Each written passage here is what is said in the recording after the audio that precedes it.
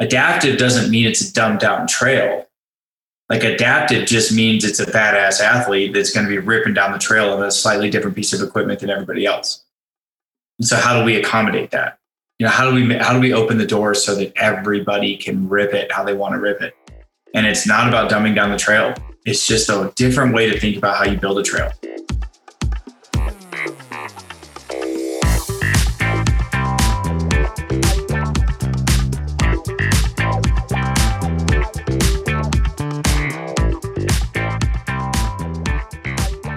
Welcome to Trail Effect. I am your host, Josh Blum.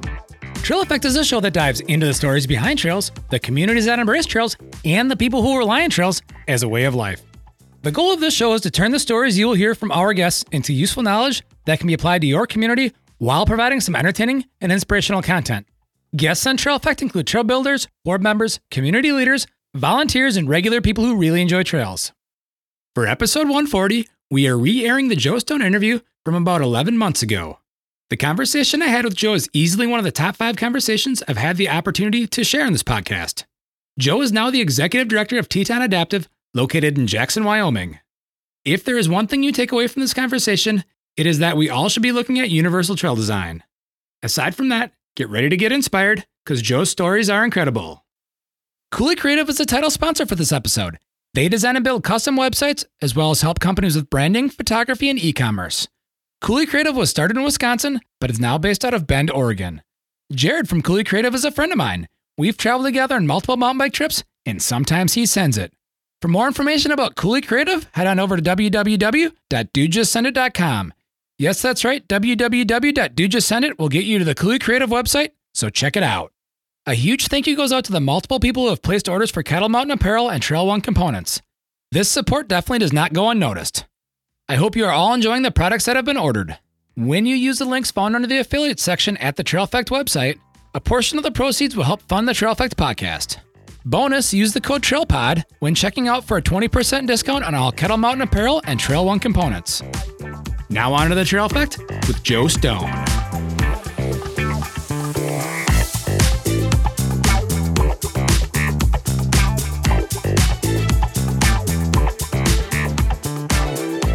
Here we are today on Trail Effect. I have Joe Stone. Joe Stone is the Director of Mission for Teton Adaptive, which is located in Jackson, Wyoming.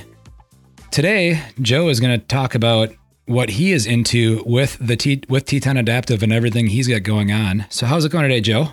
It's going really well. How about yourself? It's going good. So let's kind of go into your backstory and what brought us together, because you got some unique things going on with Teton Adaptive and specifically with adaptive mountain biking. But let's get your backstory as to what, how you got to this role and this mission and everything with you. Yeah. So my backstory starts without a disability. So before I sustained a spinal cord injury, I was living a pretty great life in Minnesota and got into, pretty much whatever I wanted to. So road biking, mountain biking, skydiving. So the air sports started really taking over my life in a large way. And, but really spending a lot of time in the outdoors and really trying to get as far away from the pavement as possible, which led to, my buddies and I taking trips every now and again from Minnesota to either go to, the northern areas of Minnesota, which are beautiful, like the Boundary Waters and Lake Superior area and stuff like that, which then led to doing bigger trips in the mountains. Went up to Alaska, spent some time in some other areas of the West. And I remember flying back from Alaska and kind of had this aha moment because one, I was sad that I was leaving the mountains up there. Had a couple of really awesome weeks up there with a buddy and was just like, man, I think I got this backwards. I'm spending all this time trying to go places and trying to be in the mountains, but I'm not living in the mountains. So I think the move is to switch that and live in the mountains and then visit Minnesota where my family's from and family lives. Go and visit Minnesota as much as possible. So I switched it around. I ended up when I was 23, moved out to Missoula, Montana, and started living life out there and really was completely inspired by the mountains around me, by the access I had to the outdoors, and really was just charging hard. And within that, my goal was to get into base jumping. So skydiving was that avenue that I was taking that allowed me to gain the skills necessary to be able to make something like base jumping, which is extremely dangerous, make it as safe as possible. And but skydiving wasn't as readily available in Minnesota as it is, or I mean in Montana as it is in Minnesota. So I ended up picking up a sport called speed flying. And speed flying essentially is the same thing as paragliding, only with a much smaller wing. So you're not free falling or anything like that. You're running off of the mountain and the wing comes up over your head as you run and the wind catches into that. And then you eventually run into the air and take flight. So that became a pretty quick obsession of mine. I really did think in the beginning it was going to be a tool that I was going to use. And that was as far as I was really going to take that. And I got into it and was like, this is, pretty amazing that I can throw all of this gear in a backpack, hike to the top of a mountain and unfold it all outside the backpack and go flying. And so I was like, this is a magic backpack. It's pretty amazing. So I got pretty obsessed with flying as much as I could, 5-6 times a week, 3, 4, 5 times a day. And, with that got pretty filled up with some ego, pretty filled up with the idea of being 24, 25 years old and nothing's going to kill me. And was taking some pretty unnecessary risks, both in how I was flying, but how quickly I was trying to progress and how much I was trying to teach myself how to do something that easily had some mentors around me that could have, helped guide me in a safer manner to go about that. So in the middle of that ego-filled trip that I was on, I was doing a maneuver called a barrel roll. So if this is me hanging below and this is my canopy, you almost do a flip over top of it. And was pretty successful with them for about a week and made some mistakes on that final day, August 13th of 2010. Pulled on some strings too hard, mismanaged the energy that I had in the wing. And that created a little bit of a collapse in the wing, which then created line twists and sent me spiraling down. And I crashed into the side of the mountain. Nobody really knows, but maybe 40 miles an hour or something like that. And that sent me on a whole new direction in life. So that turned into a month-long induced coma. My heart stopped twice. I had a lot of really bad injuries. So total, I broke 4 ribs. I had a laceration in my liver. I had really messed up my lungs. That was the most life-threatening part of that whole scenario. And then on top of all of that, I had 8 broken vertebrae throughout my neck and back, and then spinal cord damage at the C7 level. So diagnosed as an incomplete C7 quadriplegic. So after my heart stopped a couple times, I finally got good enough in my health to where they could pull me out of the induced coma after about a month. And then the journey really started. 1, for trying to mentally understand what I was going through, but then 2, physically understand what I was going through. I was in a whole new body. So learning how to move my body around, learning how to use a wheelchair, learning how to get dressed, learning how to breathe again because I was on a ventilator, eat, swallow, everything. Basically started out as an infant and had to as quickly as possible, relearn how I'm going to get after life. And, I'll end it with, in the beginning, I thought that life was going to be 100% dependent on everyone around me, and I'd be living in a nursing home the rest of my life. And that, thankfully, was proven wrong. But that's the mindset that I was in the very early days. Question why. Not why did this happen to me, but why should I even be doing the work to figure out how to put my pants on? Or why should I even be trying to strengthen my arms? There's nothing out there for me anymore. That was the big question. And there's a lot more to that story, but I'm sure you might have a question or two in there. So I'll take a breather and see what your thoughts are from that point. Well, I got 2 directions we're going to take this, but first we're going to take this in the direction of, while I was preparing for this, I listened to a couple other podcasts that you have been on recently. And one of the things that stuck out to me was a movie that you had watched that, from what I could tell, kind of changed your mindset and your trajectory forward. And that movie was called Murderball.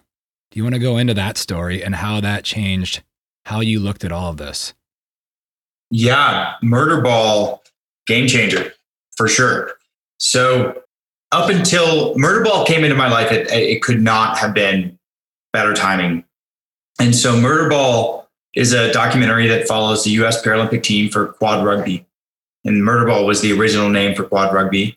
And as they say in the film, it became significantly more challenging to get sponsors to sponsor Murderball versus something that's maybe a little bit more eloquently put, like quad rugby. And so it not only follows the sport end of it and then going to the Olympics and playing that game, but it follows their lives and a little bit of their backstories and what it took for them to, get to the point to where they could be traveling.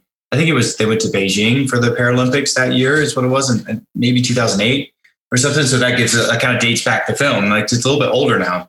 But this is in 2010 for me when I came across it. So the interesting thing about Murderball was earlier that day, there was classroom time in rehab.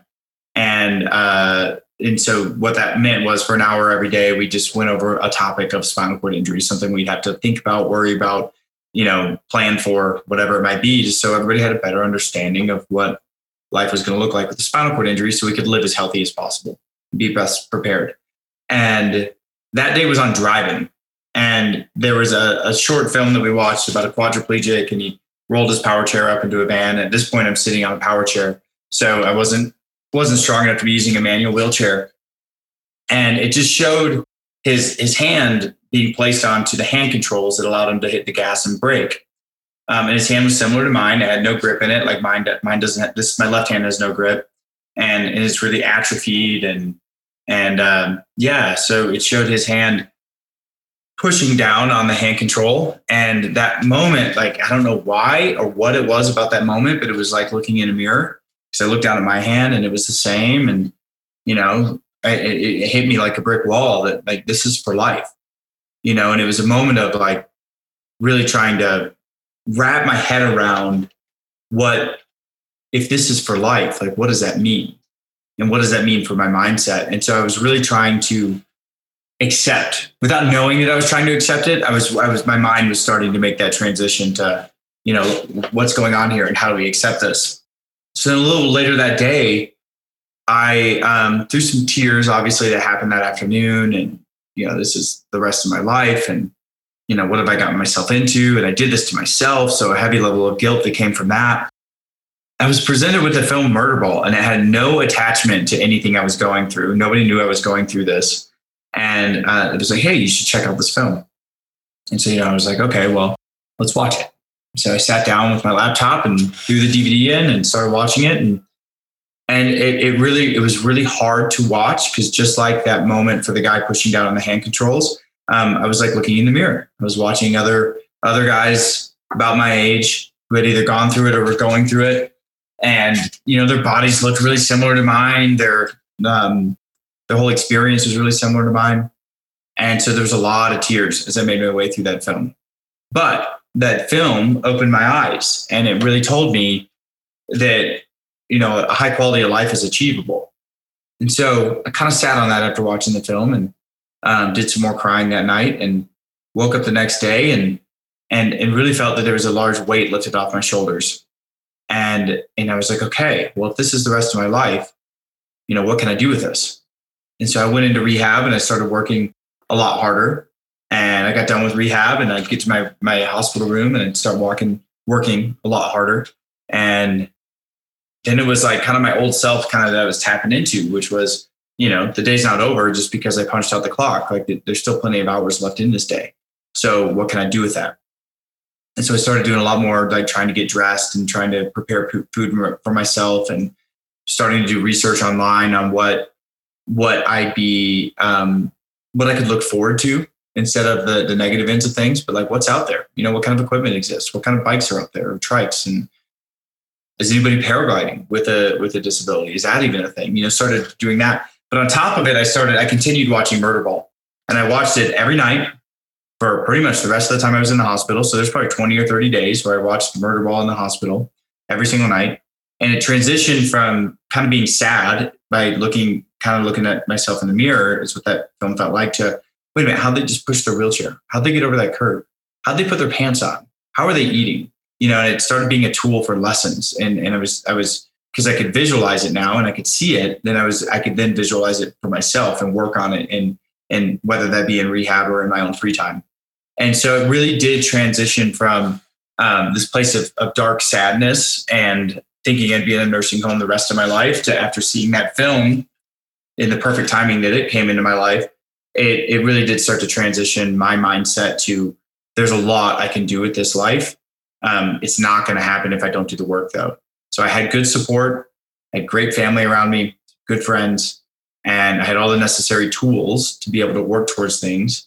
And so I just decided to take advantage of what the rehab was offering me and see how far I could take it. And that really did, that was the mind shift that I needed to not only accept my injury that early on, but also progress in the direction that I personally wanted to progress in. So that film it was such a game changer that it inspired me and a couple of others to actually make a documentary about my story, first 3 years post-injury. That film's called It's Raining, So What? And that film's, it's so old now compared to, it seems like a whole different life ago. But the idea behind that film was if it can do if our film, It's Raining, So What, could do for someone else what Murderball did for me, we nailed it, knocked it out of the park. So we spent 3 years filming and followed the journey all the way up to where I was training to do an Ironman triathlon. And that film is what sparked the whole thing, sparked the whole journey, the whole rest of my life, really. So it's cool when people take the time to document things and share and be vulnerable on camera so that other people can see it, because you just never know how much that's going to touch somebody and how much that's going to help shape somebody's future, which that film did a lot for me. And I know I'm not the only one. Yeah. And with that, you started setting some goals on things you wanted to accomplish and timelines that you wanted to accomplish those goals in. And you not only achieved those goals, but you shortened those timelines from the initial goals you set, correct? Yeah. The first goal was to become independent within 1 year. So that's just basic cares. That wasn't driving, going to work, figuring out ways to get on trails by myself or anything like that. It was get up, get dressed, and get ready for the day. So can I take a shower? Can I go to the bathroom? Can I put clothes on? Make a bowl of cereal and get the day started. And reverse that process at night. So I remember I was still in the hospital and I was, to all my PTs and OTs and nurses and doctors, like, I'm trying to do this in 1 year, 1 year anniversary. I want to have these things checked off that I'm now able to do on my own. And they were supportive of the idea, but also came with the, just so you know, it's somebody at your level of injury, it takes 2 to 4 years on average for someone to reach that level of independence. So it's not that we don't want you to set goals, but we do want you to set your expectations appropriately. And so if you don't hit that goal, don't let that drag you down. And I think I think it was probably a good and bad thing that they said that. I think it's good to help get people lined up appropriately with their goals. But also it was kind of like, well, did that need to be said? Was that necessary? Because thankfully for me, that was more fuel for the fire. Like, oh, you're telling me I can't. Cool. Game on, but for somebody else, that might've been a moment of like, okay, you're right. Now we've got this timeline. It's really interesting when you set a timeline. I work really well with deadlines, and that doesn't mean that I plan really well with deadlines, but that means that the deadline gets closer and closer and closer. I'm going to get the work done. So I hit that deadline. Right. And so knowing that I had this date, August 12th, that I wanted to be able to say I met this goal, it was game on for me. And then when they said like most people can't do it, it was like, well, okay, well, I'm still only 25 years old and filled with ego. So I'm not most people, even though I am. And so I just started working really hard, and I ended up hitting that goal in 7 months. And it was a pretty wild moment to be sitting in occupational therapy. I'll never forget the therapist I was with, and we kind of sat back and we were like, he knew what I was trying to do. And there was some deadlines for some other reasons that were going on of why we were trying to hit certain goals. And we just sat back one day and we were like, man, we checked it all off. Like, I got transfers down independently. I can get up and down from the floor onto my wheelchair. Not perfect and not to the best of my ability, but good enough. I can get dressed. I can get up. I can shower. I can do all these things without fear of falling and hitting the ground and needing somebody around me. And so I remember sitting there with them and we were like, what's the future now? Like, I don't really need occupational therapy anymore, and with physical therapy, it was like, well, now I'm starting to go to the YMCA and work out and do all the workouts they're teaching me. So do I need to be coming here and have somebody help me, or can I just go to the YMCA on my own? And the answer to all that was I can do this on my own. And so then that was a really unique moment. And I'll never forget sitting back and going, okay, so we're at 7 months, nailed it. This is amazing. Let's celebrate it for a moment, hit the pause button and go, I can't believe what we've accomplished in 7 months. But then it was like, well, I've got 5 months before I hit that 1 year anniversary. So wonder if I can achieve a smile. Because at that point, like I was just getting through the day. I just wanted to be able to take care of myself. Now I was like, can I actually make a smile happen? So I, talking to this like a neurologist, like I couldn't have anything that had a high risk of impact because I still had a fresh fusion in my neck and stuff like that.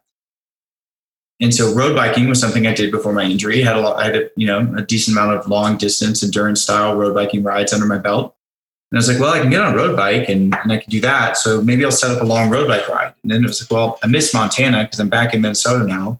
So maybe I can travel back to Montana and camp. And then it was like, well, what did I always want to do in Montana? Well, I always kind of wanted to bike going to the Sun Road up in Glacier National Park. So, okay, this was a goal I had that was just like, I knew I could always do it. Now it's into the total unknown. And it's something I wanted to do before my injury. So why not go after it now? And let's see if I can make a smile happen. Let's see what I can do. So by the time I got a hand cycle and I got all the equipment that I needed, and I had 3 months to train and cranked as hard as I could for 5 days a week for 3 months and trained like my old self. And, ended up getting to the top of Logan Pass, which was the big question mark. It's 12 miles of climbing, 2,500 feet of vertical that you got to go up, and made it happen. 8.5 hours of climbing, did it. And my mind was just completely opened up.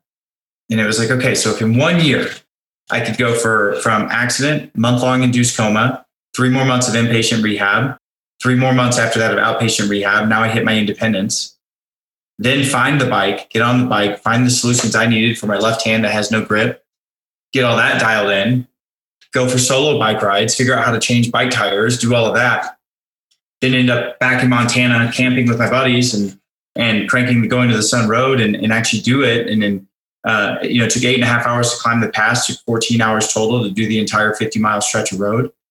Make that happen. But if I can do that in 1 year, like, okay, life's on. Like we just turned it back on. I've got a full life ahead of me.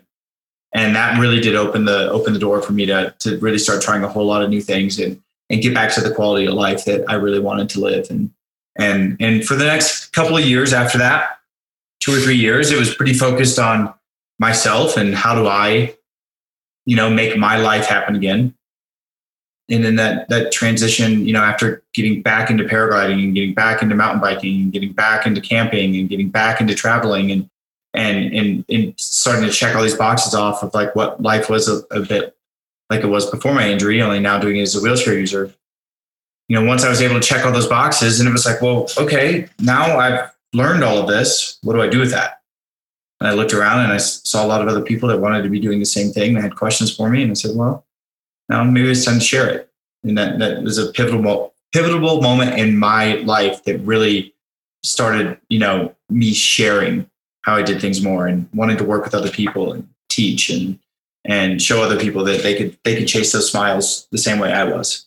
And so it's not that I wasn't chasing smiles for myself still, but my cup was pretty full at that point. So now I had the room to be able to share time with other people and try to, play somewhat of a role in the outdoor industry to try to make life for people with disabilities a little bit more inclusive in the outdoor industry.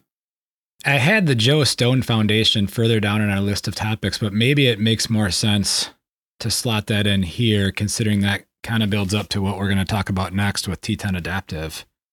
So let's go into the Joe Stone Foundation and the things that you accomplished with that foundation. Yeah. So the Joe Stone Foundation was started in 2013, and we spent about a year trying to figure out what that meant. So 2012, 2013, we were really trying to get a good understanding of what we were trying to accomplish. We worked with an awesome organization called A Better Society. A Better Society is a nonprofit incubator, and they were really helping us figure out what it is we wanted to do. And it's one thing to say you want to help a certain group of people, but how do you do that? and what are you going to do within that minority group to be able to help? And so they were asking a lot of really tough questions that started in a really general manner. So it was, what do you want to do? Well, I want to help people with disabilities. Okay, well, how do you want to help people with disabilities? Well, I want to make it easier for people with disabilities to get into the outdoors. Okay, well, what are the problems you see within the industry that is making it a challenge for people with disabilities to get into the outdoors? And then it started getting into these questions where I had to really sit and think, and I didn't always have the answers. It might be leaving with those questions and thinking about them overnight. And I remember one day I was sitting there and I was like, well, here's the thing. I was an outdoor enthusiast before my injury, and anything I wanted to do before my injury, I was able to go do as long as I set my mind to it and saved up some money or whatever it was. But I was able to accomplish it, and I was able to get involved in whatever it is I really wanted to do. And then I got injured, and I sustained a spinal cord injury, and all of a sudden I found myself on this side of the community and the rest of the community over here. So my opportunities were on this side and everything else was on the other. And I was like, it just seemed strange to me to have something is, one moment change my entire life, not only physically and mentally, but also the way society sees me and the way my community sees me. And that was what was really strange to me. And so I want to find a way where we can help bridge the gap between people with and without disabilities. Like, I want to make that something to where someone with a disability can go and play alongside with all their peers that don't have disabilities and not have it be such a separation. And I remember the lady sitting back and she was just like, oh, okay, this is way bigger than what you think. This is trying to change the way society thinks. This is trying to challenge the stigma against disability. And she was like, this is what we want to help with. She's like, this is a real thing that's going to take a long time, but changing the way society thinks is something they were like, we're into that. And so what we narrowed it down to from there, once we figured out this was like a big mission, it was, why not go to already existing events, outdoor events, mountain biking, ultra marathons, paddleboard races, festivals, things like that. And we work with those organizations that are organizing those events, and we just make them, help make them more inclusive. So we partner with them and we bring the adaptive equipment. We bring other nonprofits that are supporting people with disabilities in the outdoor world and have them bring out some equipment and their knowledge and their staff and their volunteers. And then we invite as many people with disabilities as we can get out to those events, and we make it an event that works for everyone. And so we did that with a mountain bike festival called Idaho Rendezvous, which is actually coming up, and it's over Labor Day weekend. It's just around the corner for us, eight years later. And we did that with some paddleboard races. We did it with the paddleboard festival. We did it with an ultra marathon, a handful of other things. And then it was like, well, this is, way easier to go join an already existing event and help just bring the adaptive side of it to the table than it would be to organize the whole event. And a whole mountain bike festival is a lot of work. But if all we got to do is just help get people with disabilities there and the proper support and equipment, then, well, that's a lot easier than the rest of the things that go along with organizing that mountain bike festival. So it was really easy to do that in a lot of different areas in a very short amount of time. And then, you look around and you go, okay, well, now I got people with and without disabilities all playing together. Let's take the mountain bike festival, for example, Idaho Rendezvous. We had people with disabilities riding chairlifts with people without disabilities, getting on, doing downhill laps, doing cross-country laps, everybody having a ball, putting tires on dirt, sharing meals, cheers and beers, playing the shenanigan games they have going on. So we were towing empty kegs behind our hand cycles, and we had our own little races. And then we started throwing people without disabilities on the equipment to open up their eyes to what, could be possible with the adaptive equipment. And then these great stories started being shared back and forth between people with and without disabilities, and high fives all around. And we were like, this is amazing. And what was really cool out of it was you could have a family or a group of friends come out where there's one person with a disability in the mix, and everybody had an opportunity at this festival. And that was really unique. And that's when we were like, this is the push. This is the movement. Right. And so that really did shape how we were operating through the Joe Stone Foundation and what our goals were to create inclusion in the outdoor spaces that we all get to enjoy so much. and bringing that level of inclusion really just sparked like some of the best energy I've ever been around. And it not only said it's needed, but it said people are willing to make that happen. So we just followed the good energy the whole time. And with that good energy, we're able to make a lot of really cool events that most of which we passed off to the, Dream Adaptive or whatever other group was close to that area for them to manage after a couple of years. And then we get to move on to other things. Idaho Rendezvous, I've kept that one close to my heart the whole time because that was the first one. And yeah, we're on year number 8 or 9. And it's still, an amazing event. And so, yeah, inclusion all of a sudden became something that I not only wanted to see more of, but I understood and I saw the need. And with the awesome team of people I had around me, we were able to really, get after that and make some positive changes happen around us. Well, speaking of moving on, let's go into Teton Adaptive and what your role as the director of mission is, but more broadly, what Teton Adaptive is and all the different areas that Teton Adaptive goes into with adaptive sports and adaptive activities. Yeah, so Teton Adaptive was there for me in 2013, the first year I showed up to Idaho. So Kurt Henry, the founder, and Ryan Burke, his program director at the time, came out to support me. Let's go try some trails at Grand Targhee and see if they work. And we found out what trails work really well. We also found out what trails don't work really well. And they were there to support me through the whole thing, and a handful of others in my life, Kevin May and David Trinus, who invited me out to the festival in the first place, who was the director of that festival at the time. And we really started a cool relationship. And I remember Kurt looking at me and going, well, what do you think? And I was like, I think this is a really cool festival. And I think there's plenty of opportunities. And I think next year we should invite more people. He goes, all right, well, this is your baby. I can see that.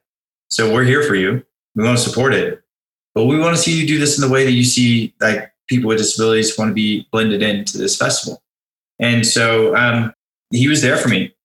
And then Kurt retired and then a new director took over and we continued the partnership. And then it was in 2020, speeded up, had a lot of conversation on the phone, worked on some other projects together. The Idaho Rendezvous being the main one. And we ended up, I was out here in 2020. My girlfriend got a physical therapy job out here. And so it was kind of one of those things, COVID just, hit and took over the world.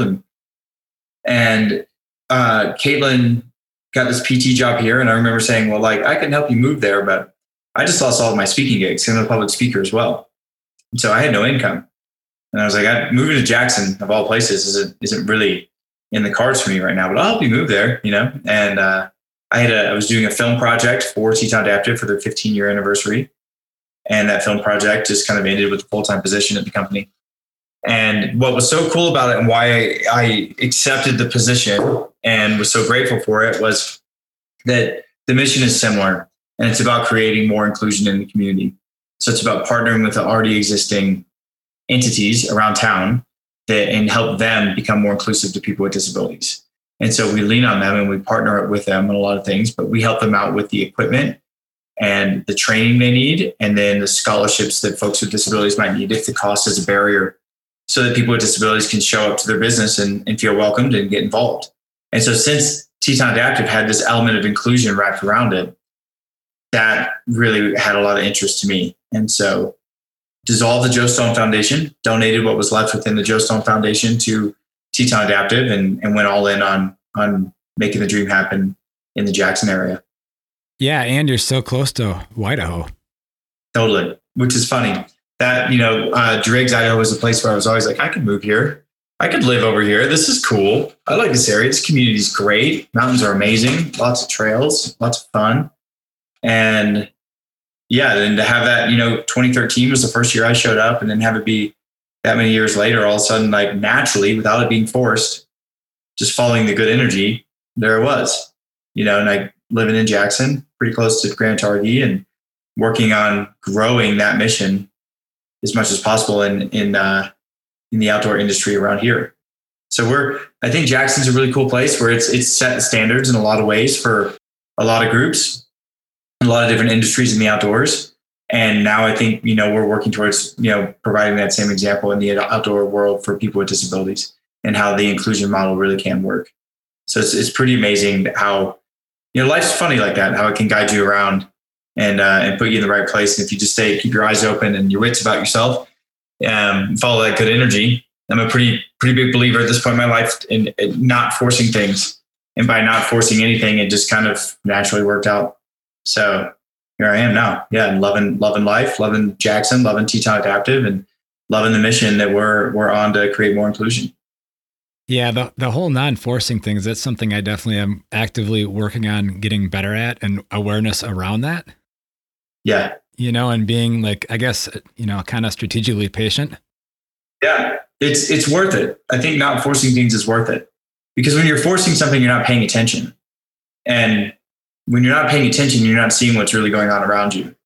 And when you sit back and you actually just let things unfold and you stay as present as possible, well, now you start to see what's going on. And I think that really, when those doors open, if you don't see them, you're never going to go through them. But when you're flowing with things a little more and being a little more present, you see those doors open and you see if it's a door, you get to peek in and see if it's something you want to go. And yeah, I mean, I was forcing things in my life before my injury, and that's why I got hurt. And it still took some years after that to figure out what that means to not force things, but not forcing it. After I started to understand what that really means, really started to progress my own personal progression, the work I was doing in the outdoor world to create more inclusion, relationships, everything just started to kind of flow a little bit better, a little bit more smoothly. And so once you tap into that and you see that there has some positive impacts by allowing that to happen, it's kind of hard to not notice it and continue, trying to bring that kind of energy. Yeah. And I'm going to grab something to drink really quick. I'm happy you're editing things because I was not prepared. Oh, yeah, for sure. Got a funny story about editing with somebody that we both know. That's Jeremy P. McGee. This is totally sidetracking. I'll bring us back. But when we recorded in his van. And he wanted to record not only for the Trail Effect podcast, he wanted to take what I had recorded and put it out on his own podcast and also put it out on his Unpavement YouTube channel. And so while we were recording, he had a GoPro camera going the whole time because I only do audio. I don't do video. And he wanted the video part for YouTube. Well, you've probably used a GoPro maybe. I'm not a YouTube or GoPro user, but he had YouTube cameras. I think we went through 4 cameras and 4 batteries. I'm sorry. During that. And at the same time, he's like, I don't want you editing any of this. I'm like, okay. It's like, we'll just leave it as it is. And then when the 4th battery died, we were still in conversation.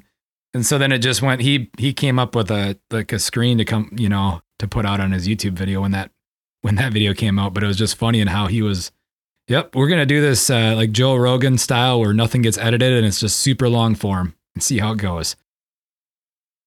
Yeah, I actually appreciate it. I do better in the long form kind of platforms.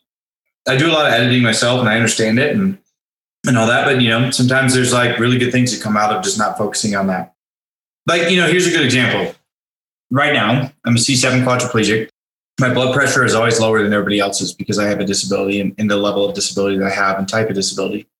So I woke up this morning and it was a really busy start to the day. It was call after call after call and get on the call with you. And all of a sudden I realized I haven't eaten anything yet today. Well, it doesn't take that much for my blood pressure to drop for me to start feeling a little lightheaded, which is what's kind of going on right now. So it was like, I need to take a break. And sometimes, and I think that's something that's really unique. And I think it's something that is really important for people with disabilities to feel comfortable with, of like, you know what, I need to get some water and I need to throw some sugar in my body right now, because otherwise I'm not going to feel good in a couple minutes. And I felt that coming on. And so it was like, being comfortable with whatever's going on within yourself. I think a lot of times people try to hide the uncomfortable sides of their life.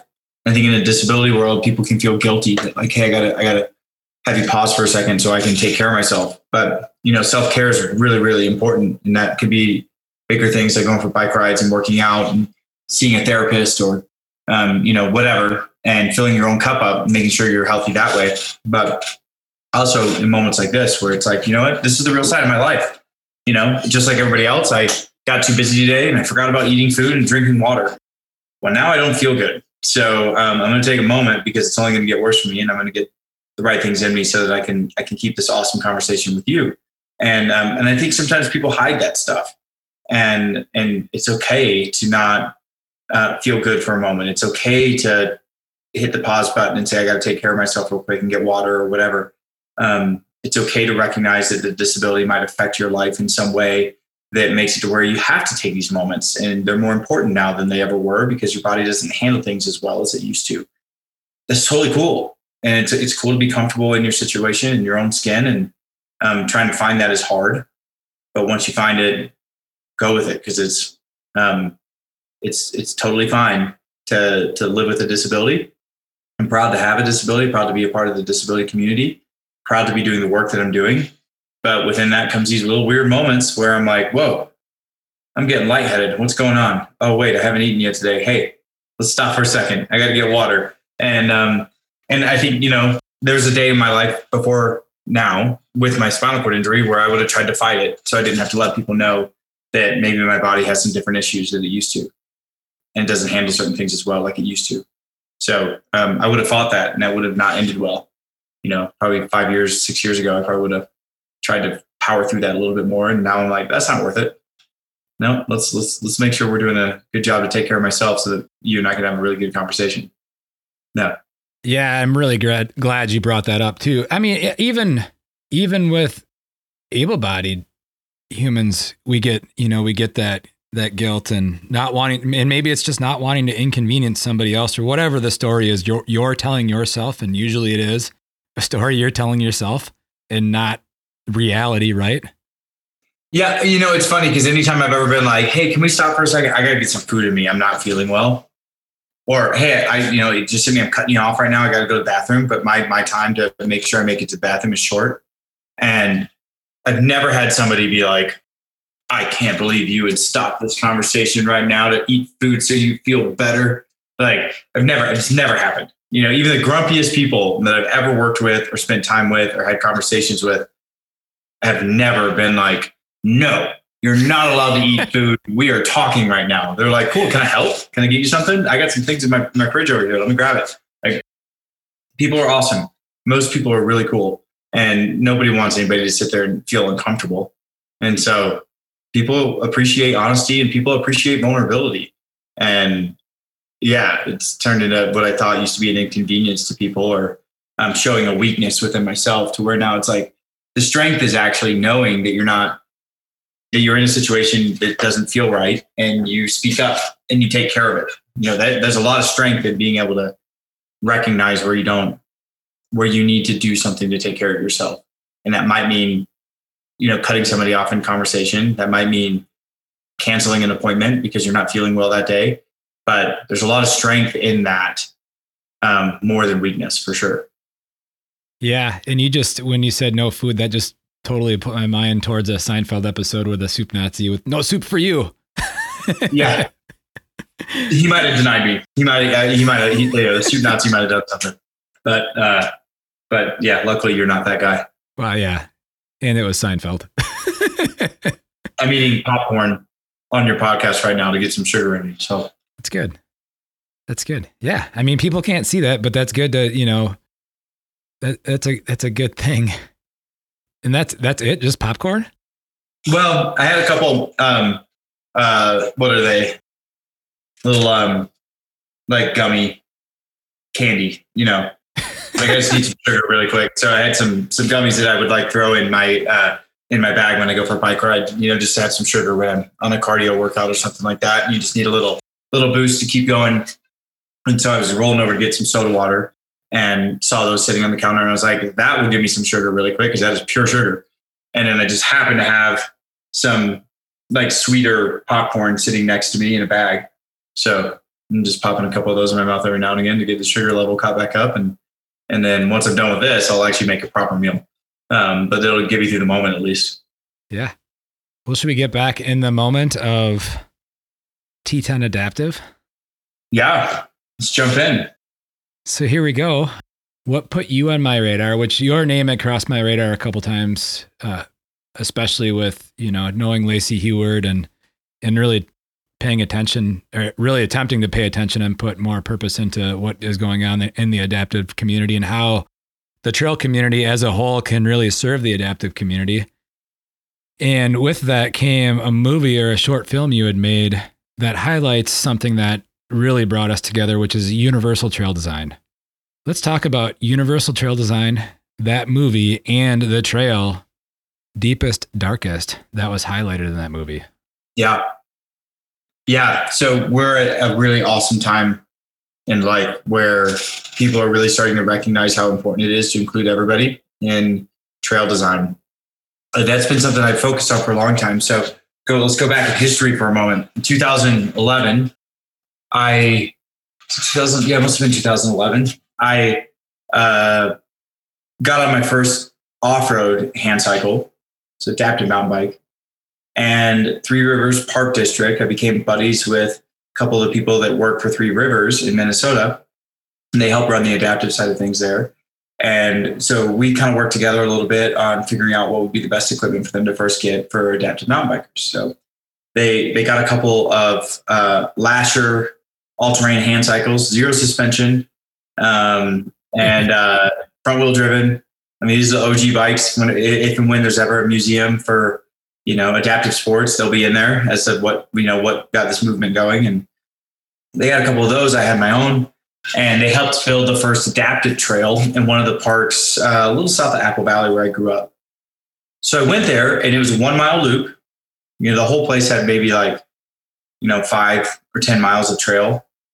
Pretty small little park, but it had 1 mile that was wide enough to support the adaptive mountain bikes. Well, at that time, that was amazing. When we went around this, it's a green trail, really easy, out in the field, didn't go in the woods or anything like that. And it was great. There was an adaptive trail, right? But I remember being like, this is cool, but I used to bike a lot more challenging terrain than this.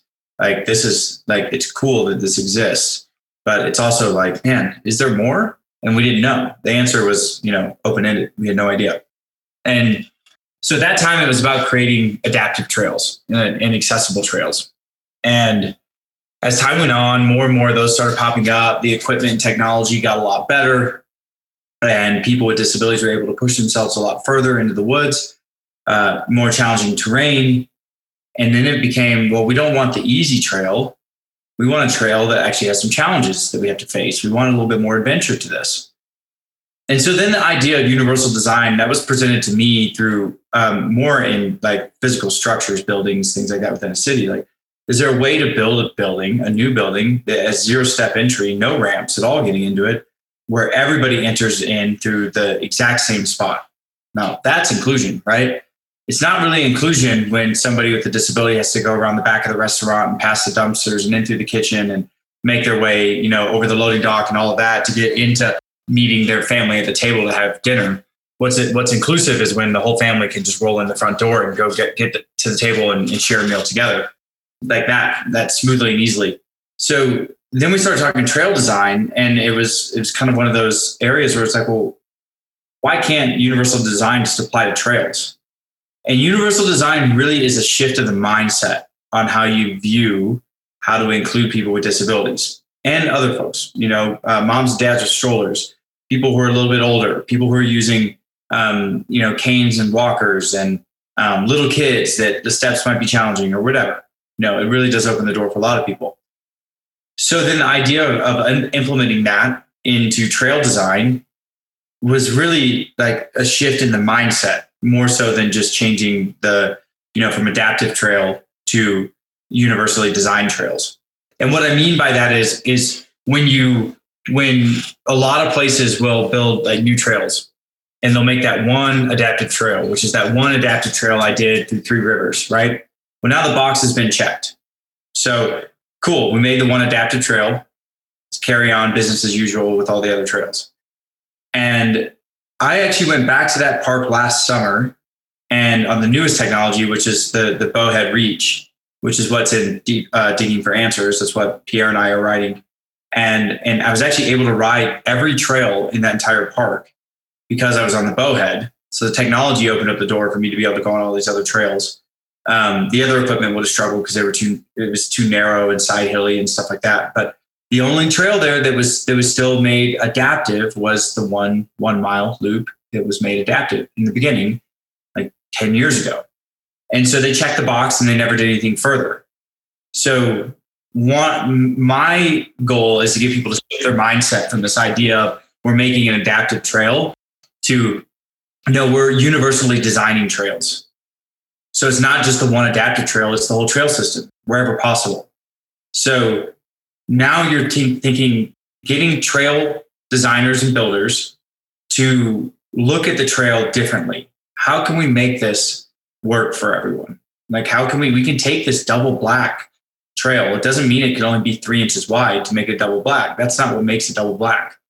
And now with the technology that we have in the adaptive mountain bike world, we can tackle double black trails. You know, that's totally fine. And there's plenty of people with enough skills on the adaptive mountain bikes to crush it on double black trails. And it's fun. It's a lot of fun to be on super techie trail and be bouncing down rocks and roots and all of that. So now it's the shift of like, okay, a new trail's being built. So let's build that in a way that works for everyone. Let's not build it in a way that has a focus on how do we make this be the one trail for people with disabilities? How do we make it work for everyone? And then what's cool from that is all the doors that open up on that trail. So yes, the trail needs to be a little bit wider. Yes, some of the turning radiuses need to be a little bit bigger. And maybe not as many off-camber sections and things like that. Most of the things that I'm talking about are things that people on two wheels could care less about. Like, it doesn't affect the ride in any way. And then what opens up when you have a really nice, universally designed trail is you have line choice on the trail.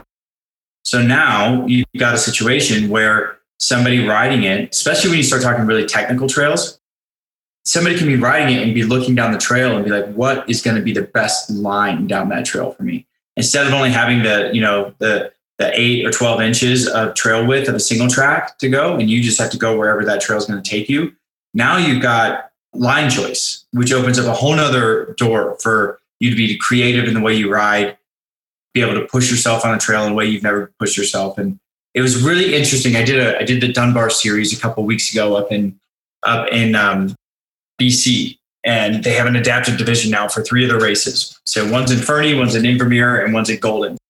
And the trails there, especially Panorama Resort, that was the most technical of all of them. The same went for Fernie, where it was like a very technical, rocky, rooty trail, steep, fast. You had to come with some skills, definitely not your beginner trail, but it was wide enough to where you could pick lines on it.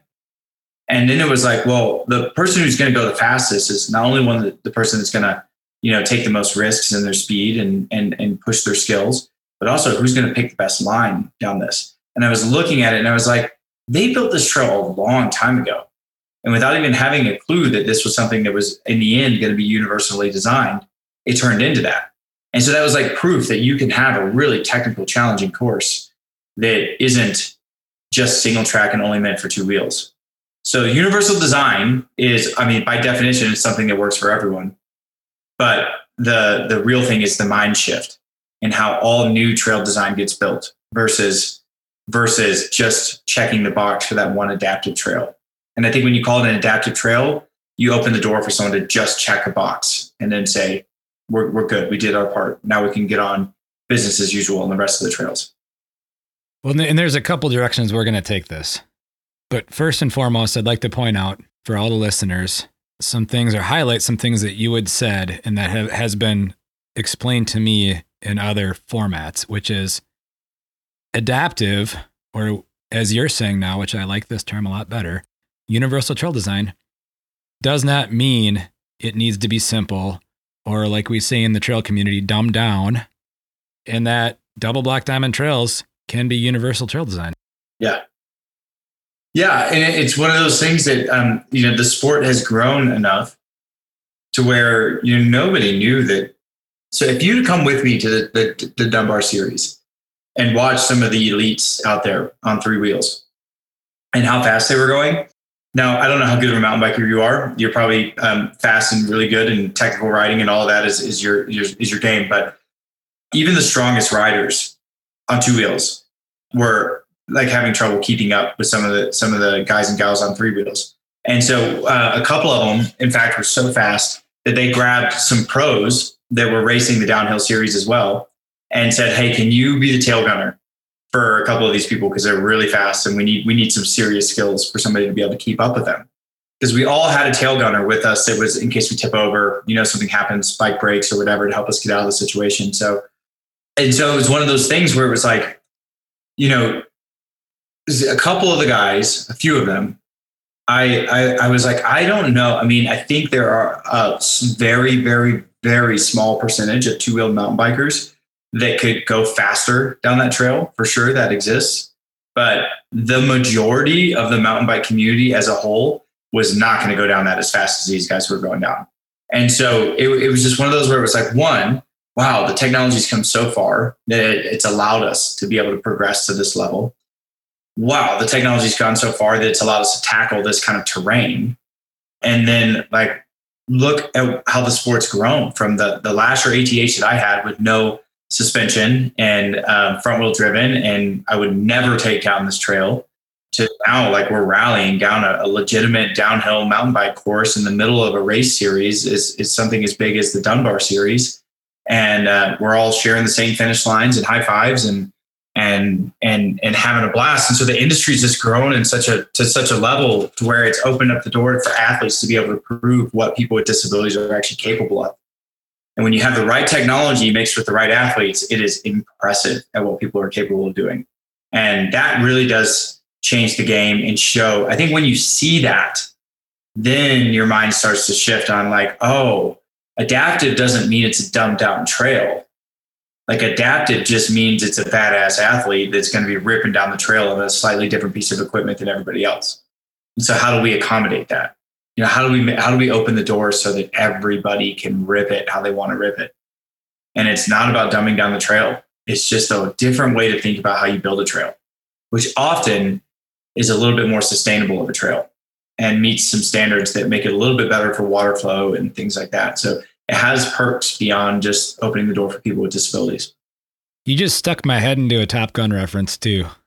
And that is at the end of the original Top Gun when Iceman looked at Tom Cruise and said, "You can be my wingman anytime."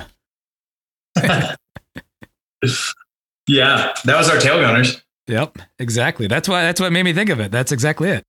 Yeah.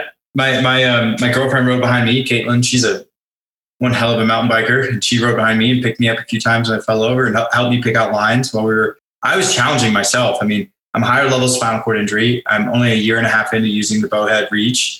And it's a significantly different piece of equipment than like what Jeremy uses, or it's changed the whole adaptive mountain bike game. I mean, it's 28 inches wide versus 36 inches wide. It's actually can handle side hills and cross slopes and things like that, way up to a 30-degree cross slope. And you can still be sitting straight up, but you have to balance this thing, right? So it's the closest to being on two wheels while still being on three. And it has totally changed the game. They have the downhill version, which is all electric, and you're hardly going to use the throttle on it, but because you're going downhill.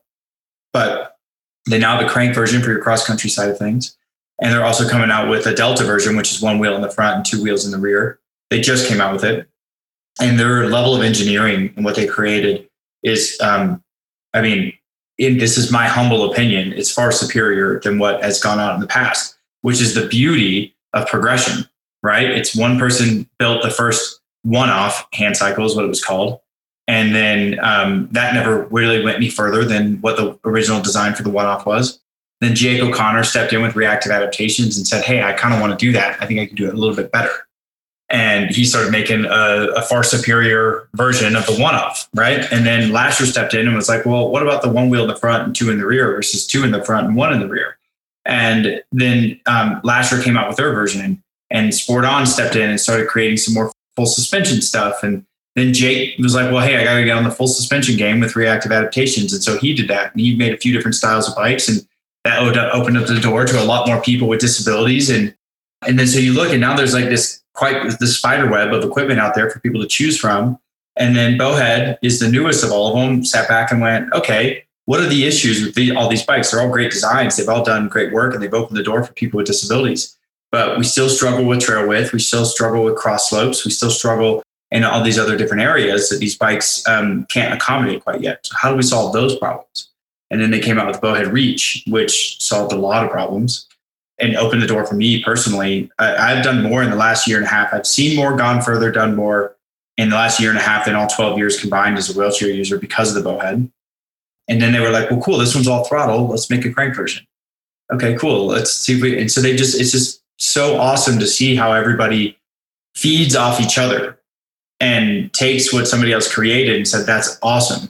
And they use it. And they're like, how can we make this? It just takes one person to go, how can we do this a little bit better? Right. And that's the same thing as with athletes. The Dunbar series was great for my personal progression because I was surrounded by a bunch of other people that were way better than me. And so I got to see how they ride, how they have their bikes set up, how fast they really can go, how fast the equipment can really handle the terrain, what it's really capable of. And being able to see that, I was able to go, wow, I'm going to apply that to myself now. And after 10 days of 3 races and hanging out with people that are a lot better than me and awesome human beings, I left there a much better mountain biker than I was when I showed up. And that's the same level of progression as what some, very few, but some within the industry of building the equipment has fed off each other and done. And so that's the importance of community right there.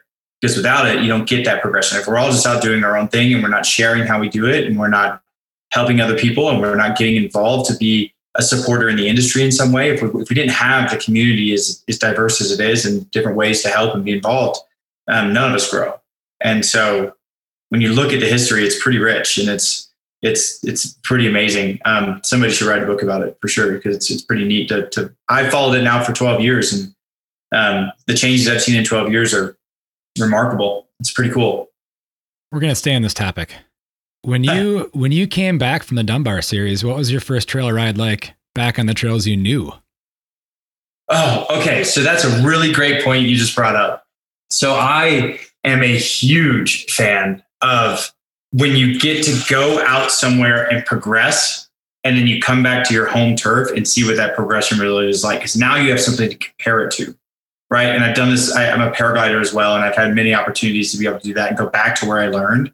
But it went and flew all over the West or whatever, and then brought those skills and went back to where I learned. And I was like, wow, I actually progressed quite a bit. You get to see it finally, right? Because it's hard when you're always on something new.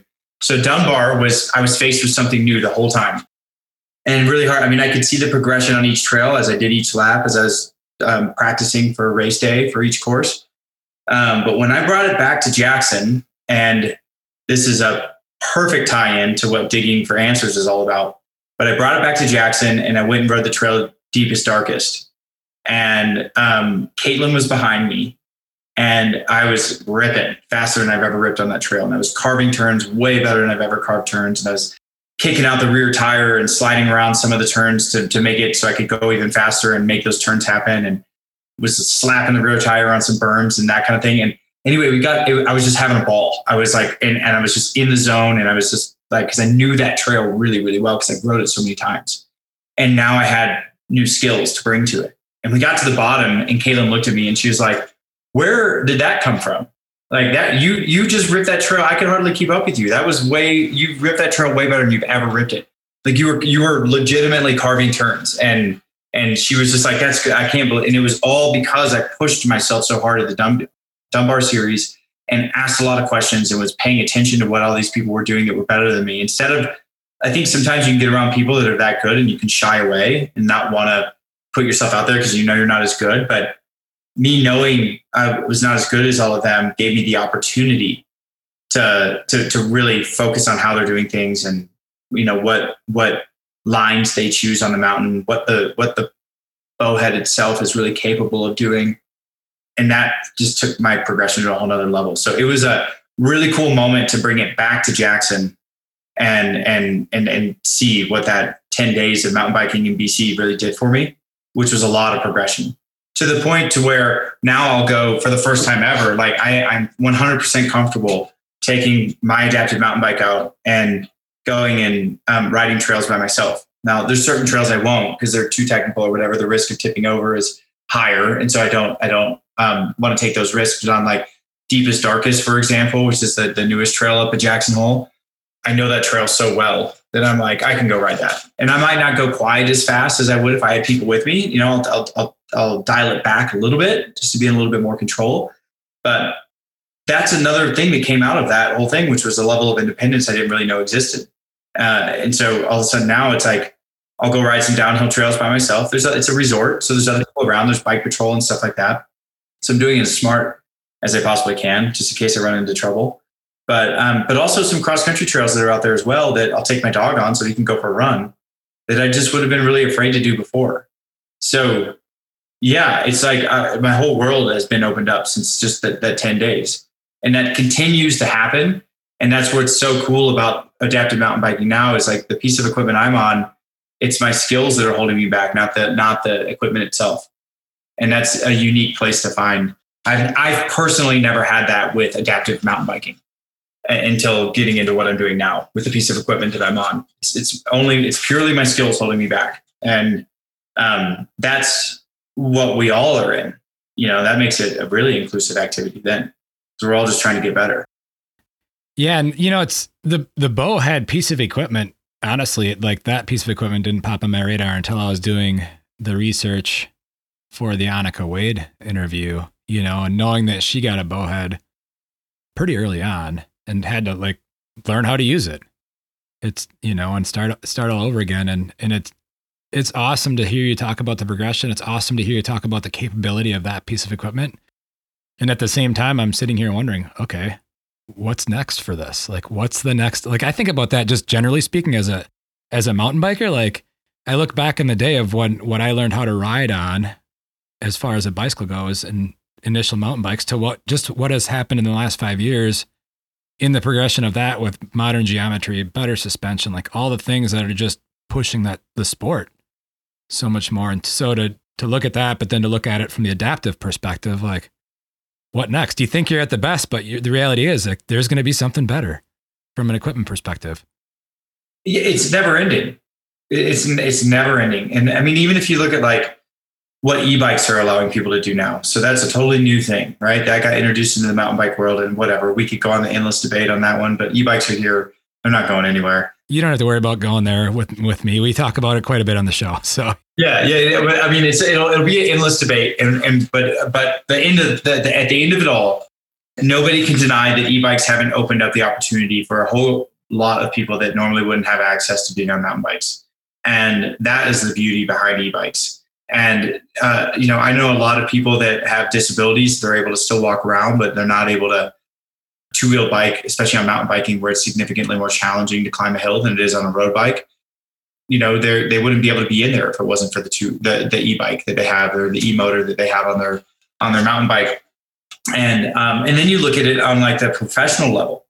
So I think we're going to see a level of progression in the pro athletes that's going to skyrocket here pretty quickly, because now pros can take these really nice downhill e-bikes and get 3 times as many laps in that day in an area where they have to bike up to get the downhill and get more time on the trail focused on their skills, right? So now you're going to see progression, I think, go up significantly. I know a lot of people that are really, really good mountain bikers that have both an e-bike and a non-e-bike, and they use their e-bike wherever they can so that they can burn more laps and get more time in that day on the trail. And so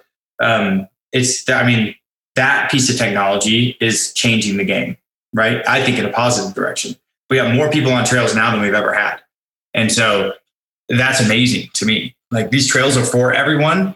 They're not just for the most elite. And so let's make it work for everyone, right? That comes with both universal design and the technology that's out there for us to use. So that's where the Bowhead is the Bowhead's like the endless debate, kind of like e-bikes are in the two-wheel bike world, where they're like, well, it's all throttle, so now you're on a dirt bike. It's like, well, no. Let's think about that question for a second, or that little bit of a debate. So you've got a bike a trike that, yes, it's all throttle. Okay. So if all you do is focus on that, and all you do is focus on the cranking of a bike, and that's how you define a bike versus a motorbike, sure. Okay. I can get on board with that if that's the only way you focus on it. But now if you focus on it in all the different ways that you can move a two-wheel bike, so the bike body separation, the way you can lean a bike over, the way you can carve turns, the way you can really drag out the rear tire to slap a berm or go around sharper turns and stuff like that. The way the wheels are built and how you're supposed to actually be putting weight through those wheels, right? And so the way this goes, the way that you're distributing through wheels should be going vertically through it. And that's why you lean the bike over. It's still going like through the wheel top to bottom. But when your wheel's fixed and it's straight up and down and you're making a really sharp turn, well, now you have this side force hitting the wheel. That's how you taco wheels, right? They're not built to be structurally super strong to take side impact. The energy really is to go from top to bottom through the wheel, through the hub, through the spokes. And so now you have the bowhead where that's what it's doing. You lean it over and you've got you're using the wheels, how wheels were specifically designed. You're carving turns the way two-wheeled bikes carve turns. And so now you have all of these other elements that come into play where it's like, that's all the other things that a two-wheeled bike does, right? That's beyond the cranking. So that goes back to the question, is it just cranking versus just throttle? Or do we factor in all of the other pieces of what comes with handling a two-wheel bike and see how closely the bowhead that's all throttle also matches up though in all those other areas for a two-wheel bike? So then to me, I see it as, well, no, this is a mountain bike. And I just need this design and this motor so that me as a C7 quadriplegic can be on the trail ripping it as well as I can now and see a world of progression versus being held back from like the original bike that I was on, which again will go down in history as something that changed the game for people with disabilities. It was the perfect bike for its time. But to see where we're at now and what people can do on these things, I mean, yeah, that debate, I'm kind of ready for that debate to be over and just like, let's just start supporting technology that's helping people with disabilities do more than they've ever done before.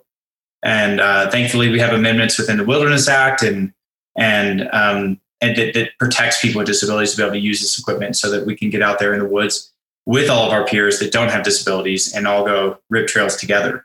So at the end of the day, it's about putting tires on dirt and how do we open up that door to as many people as possible. And the new technology is allowing that to open up. And by no means is my bike, because it's all e-assist motor, is it easy. New staff member, Teton Adaptive, I took out Wednesday, 2 days ago. Her first ride, able-bodied athlete. Let's go ride the bowhead. We'll go up the single track trail. And you got a couple rocks and roots and stuff like that. You're going to have to climb over and then we're going to have to descend it. And she tipped over a couple times. She was struggling to get around turns. Anyway, got down to the bottom and was like, that thing is so challenging to use. I'm like worked, I'm tired, and it was one of those things where it's like, able-bodied or not, you're not getting on the bowhead and ripping it. You get on the bowhead and you go, oh boy, oh my gosh, this is going to take some time. Like you actually have to develop skills for it. So yeah, seeing that to where it's challenging for everyone is pretty unique in itself as well. Challenging for everyone, but capable at the same time. Well, and you highlighted that in the movie Digging for Answers. Yeah. Yeah. We talked a little bit about it. Yep, for sure. And so that was something that I'd taken away from that also.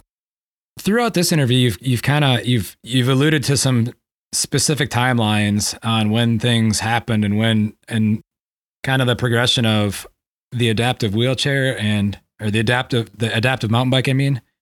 And one of the things I want to bring up that was also happening in a parallel sense was the progression of trail building in general. And now this was happening before 2011, but this is when around that time was probably when it really became more of a tool is a mini excavator. And with that, the mini excavator, that did a bunch of things for trail development in terms of accelerating trail development, being able to actually dig root balls out of the ground, pick up rocks and boulders, and do a lot of things that you couldn't do with hand builds or even with mini skid steers, which were used before mini excavators. And along with that is a certain width that you need to have to get that thing through the woods, right? Yeah. So that also is happening at the same time. Yeah, you're nailing it. And so that when I got involved in this in 2000, more like 2012, I'll even say 2013, and started working. And it really was like conversations with TVTAP, so Teton Valley Trails and Pathways, which is who puts on the White Hill Rendezvous. at Grand Targhee, and it's a fundraiser for them so they can keep building awesome trails around the Teton Valley. And I started chatting with them, and this is 2013, the first time at the White Oak Rendezvous, and we're talking about the width of the equipment, we're talking about turning radiuses, and we're talking about all the things that come with adaptive mountain biking. And that's when I learned that, years prior was when the equipment you're speaking about right now is what was starting to be used more and more and more. And then it was like, well, wow, what a perfect time to start having these conversations, because now we're not asking people to do a million more digs with the shovel to make it wider. Now we've got a machine that is just making it wider.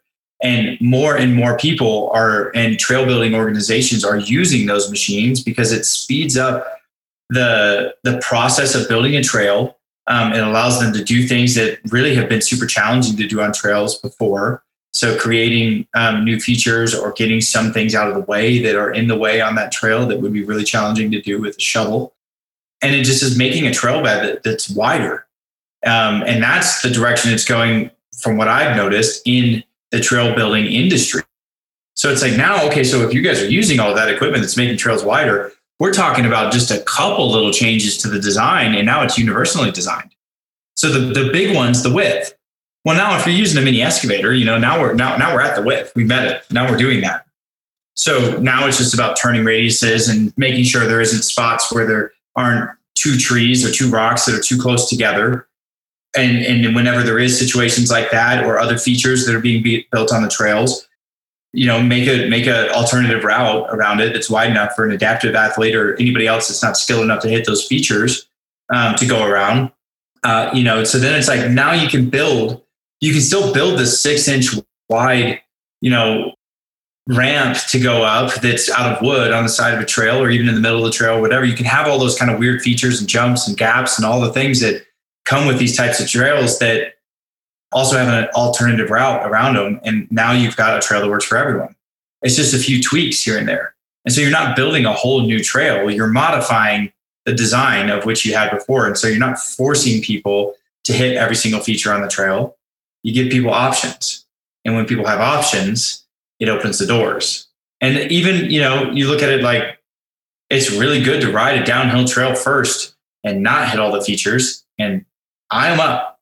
And when you have an alternative route that allows you to do that, you can eye them up and roll by and flow through smoothly. And then on the next one, be like, okay, now I'm going to hit the first couple, but that third one looked weird or whatever. And you can warm up to being able to eventually line the whole trail up and hit every feature, but it doesn't take anything away. And I think that's the big part of the debate is that there's a lot of people still in the mountain bike community on two wheels that think it's going to be taking away the challenges that present themselves on the trails that they're so used to and the idea of trail building and the way that they're used to it.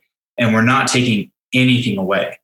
Like we're just making it to where more people have an opportunity to be on that trail. And so it's going to be just as challenging. You can go rip it as hard as you want.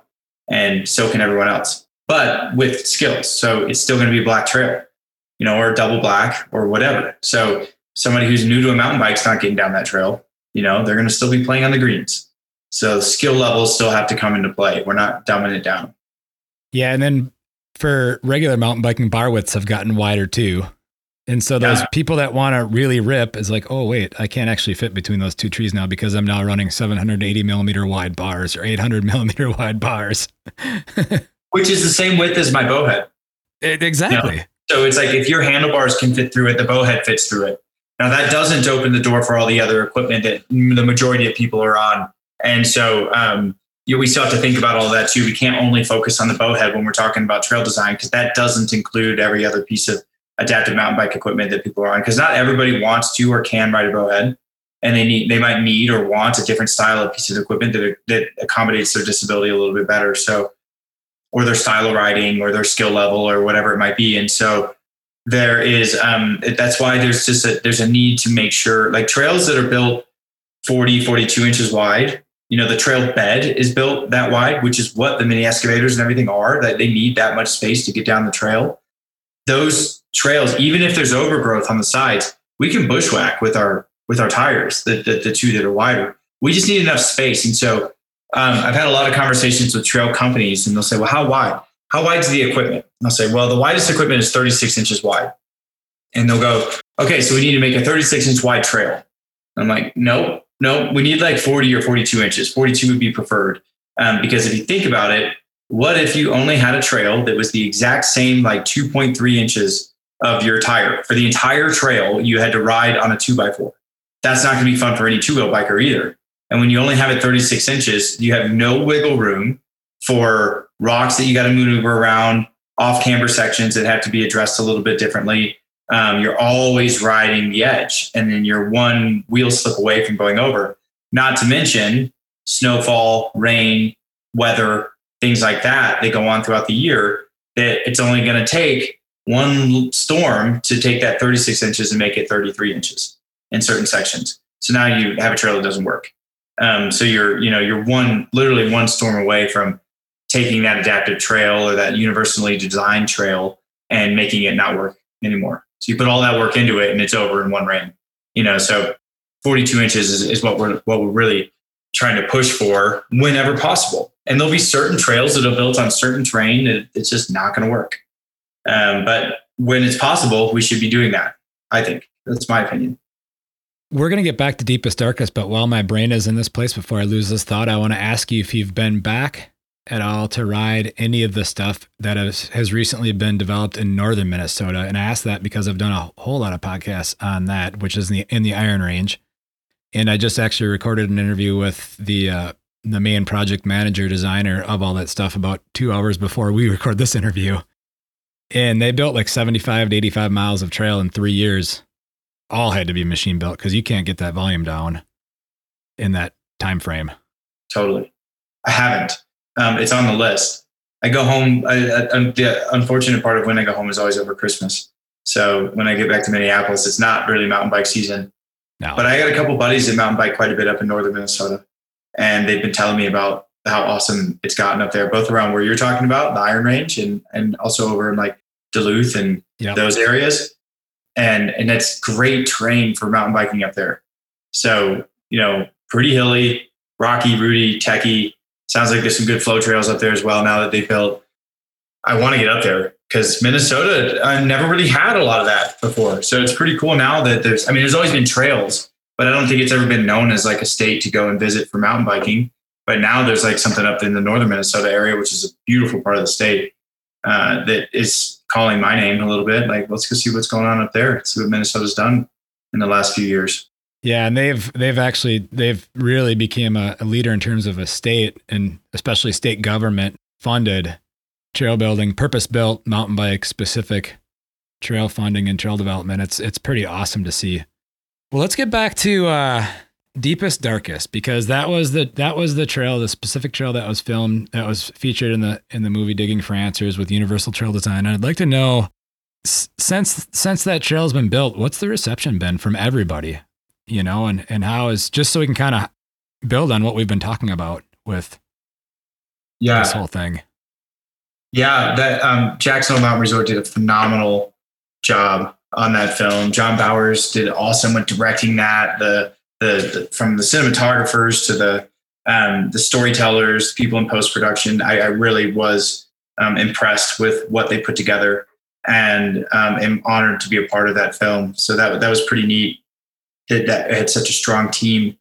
And yeah, so Digging for Answers, what sparked that? So I had started at Teton Adaptive in 2020, and right at the beginning of summer, I think I moved here in April or May or something like that. And then once the mountain bike season kicked in up at Jacksonville Mountain Resort, Ranyan, the trail manager up there at the resort, reached out and said, "Hey, I got a buddy. He just sustained a spinal cord injury. I manage all the trails here up at the mountain. And, seeing my buddy go through this kind of made me realize that maybe we're not doing as good of a job as we could be doing to be able to support people with disabilities." And so, it's really unfortunate that Pierre, who's a buddy of mine now as well, got injured. Obviously don't want to see anybody get injured or sustain spinal cord injuries, but they do happen and they're always going to happen, and we're never going to escape that. But to see somebody take that negative situation and shine a brighter light on it and say, wait, could we be doing better? And so Ranyan reached out and said, I want to learn more about the adaptive mountain bikes. And I want to, see how well the trails work here at the resort, just in general, all the trails. And so he's like, so maybe you can meet me up here with your adaptive bike and I can like follow you around and we can see, how well your bike works. I was like, I got a better idea. Let's get you on one. And so him and I went and rode around and we tested out a bunch of trails and we found out what works and doesn't work. And he had a really awesome quote at the end, not in the documentary, but the end of our bike rides that we did, where he just said, all the things that I thought were going to be issues turned out to be non-issues. And all the things that turned out to be issues were the things that I thought were going to be non-issues. And so he was like, his perspective was changed because he didn't know what he didn't know until he got on the equipment. And that's why I think it's so important. Like, I think at this point we should have every trail company out there that's building trails should have to go and experience what the adaptive equipment is like, so that that's how you're going to implement universal design. Because if you don't, then it'd be like building a mountain bike trail when you only cross country ski. Like, if you're not a mountain biker, how are you going to build a good mountain bike trail? Well, you build a good mountain bike trail because you understand mountain biking. Well, if you want to get into universal design, you need to understand the other equipment that you're trying to include within that design that you're making. And Ranyan did that. And that was what was really cool about that process. And so he then took that information and went back to the drawing board a little bit with Deepest Darkest, which was going to be turned out at that time was the biggest trail that they had cut down the mountain and the one that they were putting the most energy into. And he tweaked a few things here and there, not much, didn't really take much, but he tweaked a few things. And it turned into Deepest Darkest. And it's the raddest trail up on the mountain right now, and they're building more and they're doing more. And so it's only going to get better from here because now that mindset's there. Now the idea of universal design has been implemented within how they approach trail design and access on the mountain in general. So, Jackson Hole Mountain Resort is in my opinion, starting to set standards on that shift in mindset to make things from the get-go work as well as they can for everyone. And so Deepest Darkest, it's fun, it's fast, it's flowy. It's not a tech trail, it's a flow trail. It's kind of like a Whistler-esque kind of trail. And it's just super fun. It's one that you're like laughing the whole way down with your buddies. There's areas you can catch air.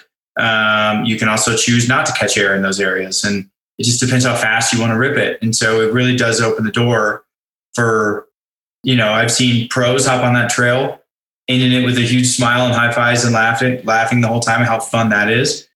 Picking lines that nobody else is hitting on the trail and skipping sections of it because they're jumping off of one berm and entering into the next or whatever. Like, they're looking at the trail in a really creative way and making some cool things happen.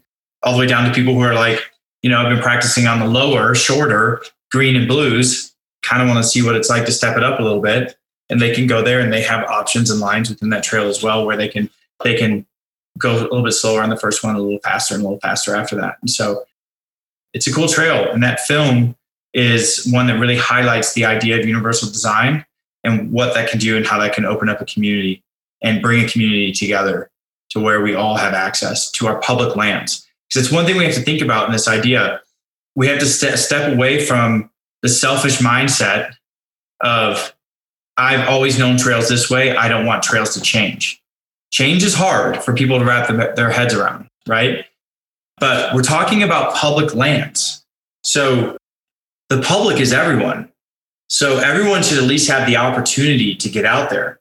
Their skills might dictate if that trail is something they should be on, but it should be done in a way where it is open to the public and not just the most elite. And that's where we're at now in these conversations is we're talking about public lands. It's on Jackson Hole Mountain Resort, sits on national forest. Most of the trails around here sit on national forest land. That national forest land is built, it's there for everyone. So let's open that up so that everyone can have an opportunity to play on it. And this film does a good job at highlighting what that can look like, how easy it actually is, and then what the outcome of that actually is, which is it's beautiful. Like what that trail turned into is as far as what it's done for mountain bikers up at the resort is really cool. It's unique. Yeah. And you keep spurring my brain on different things that have happened to me in times, including watching Seinfeld and Top Gun. But this is a different one. This is in 2018, in La Crosse, we brought in a professional trail building company to do the first mini excavator machine built trails, and they were supposed to be that. And I remember I was out doing trail work or leading trail work, with a guy that probably would quantify himself or qualify himself as being a mountain bike purist. And he was adamant about how all trails should be hand built. Excavators do not belong in the woods, and just like trying to light me up over the whole situation. Right. And I'm just like, you know what? That's great that you have that mentality. I love riding hand built trails. I don't have any issues riding hand built trails. And I also love riding really awesome flow trails. The reality is, at the end of the day, those trails, I knew and other people knew that would open up more opportunity for everybody, even if that's just getting a new person into the sport who didn't. I mean, that's the last thing you want to do is throw a new mountain biker into a double black diamond single track trail. They're not going to come back. Yeah. You know? And that's exactly what that did. And when you're talking about deepest, darkest, that just brought me back to that conversation I had with that individual. It's like, hey, like this, you take the elitist mentality out of this. Yeah. Well, and that's what they're doing now at the resort. They've got some other trails that are being built. They got some tech trails that are being built with that same idea. So it's not all flow, like it doesn't have to all be flow trails. Like flow trails are fun. Catching air here and there is fun for me, but I really like bouncing down rocks and roots. And that's more the game I like to play. The techier the trail, the more fun I'm having. And that same idea, universal trail design, can be implemented in those trails too. It doesn't have to be this perfectly smooth, fun, flowy trail down the mountain. They're all fun. All of it's a blast, right? And so it's about creating. I mean, that's what you look at the whole mountain bike industry and the way trails are designed. There's a wide variety of trails. They all can have universal design implemented into them. And that's the thing about. I got two things I'll hit on this. That's also the thing, that elitist mentality is also always the debate that I find with e-bikes, right? That's always a part of that. So if we can strip that out of it and look at the facts, like get the ego out of there, like, cool, you can be on your single speed mountain bike and climb 4,000 vert, whatever. Awesome. Proud of you, buddy. That's sweet. Like, not everyone can do that. Let's just be real. Not everyone can do that. So if you want to see access grow, you want to see the industry grow, you want to see the community grow, you have to step out of the elitist mindset and open the door for more people. You have to. And I found, and this, I didn't touch on this part of your question earlier, but this ties into that really well, which is when Deepest Darkest was released, Digging for Answers was released, the film, I kind of went around. It went on Pink Bike, and it went on a bunch of other websites, and it went on, all these other outlets out there. And I was just like, this is funny to read the comments, because most people, like by most, I mean like 98%, were like, this is amazing. So cool. Love this. Universal design. Haven't ever thought of it in that way. All kinds of really awesome comments. Love the bikes. Love the adaptive equipment. Loved like all of that kind of stuff. Right. And they just, people were into it. But then you had a couple in the mix. This is cool and all, but let's not forget, we're never going to make all the trails work. Like, let's give somebody one or two trails at the bottom of the hill, but we don't need to make all our trails this way. We're going to ruin mountain biking if we do that. Mountain biking is over if we start doing that. The challenge disappears if we're over that, but if we go that route. And it's like, I did comment on a few of them, and not that I cared about changing the perspective of the person that made the comment, but more so that when people are reading it, they can see facts below it that are based off of just the evidence of what we found with building trails in a way that work for everyone, and not based off of this one elitist opinion on that. And so the overwhelming amount of people, like in the beginning of when that film released, it was overwhelming, the amount of people that actually were super supportive about all of that and the idea behind it. But there's always that 2%, that want to chime in, and they're afraid to change. But they're the same people probably that are afraid to change in like every way. They probably fought the Americans with Disabilities Act back in the day. They're probably the same people with other forms of civil rights that have taken place for other minority groups that didn't want to see the change. They're the people that don't like change. So they probably hated the internet when it first came out, and computers and, credit card machines and whatever else in society. It's just like, look, man, we're trying to open it up where more people have opportunities.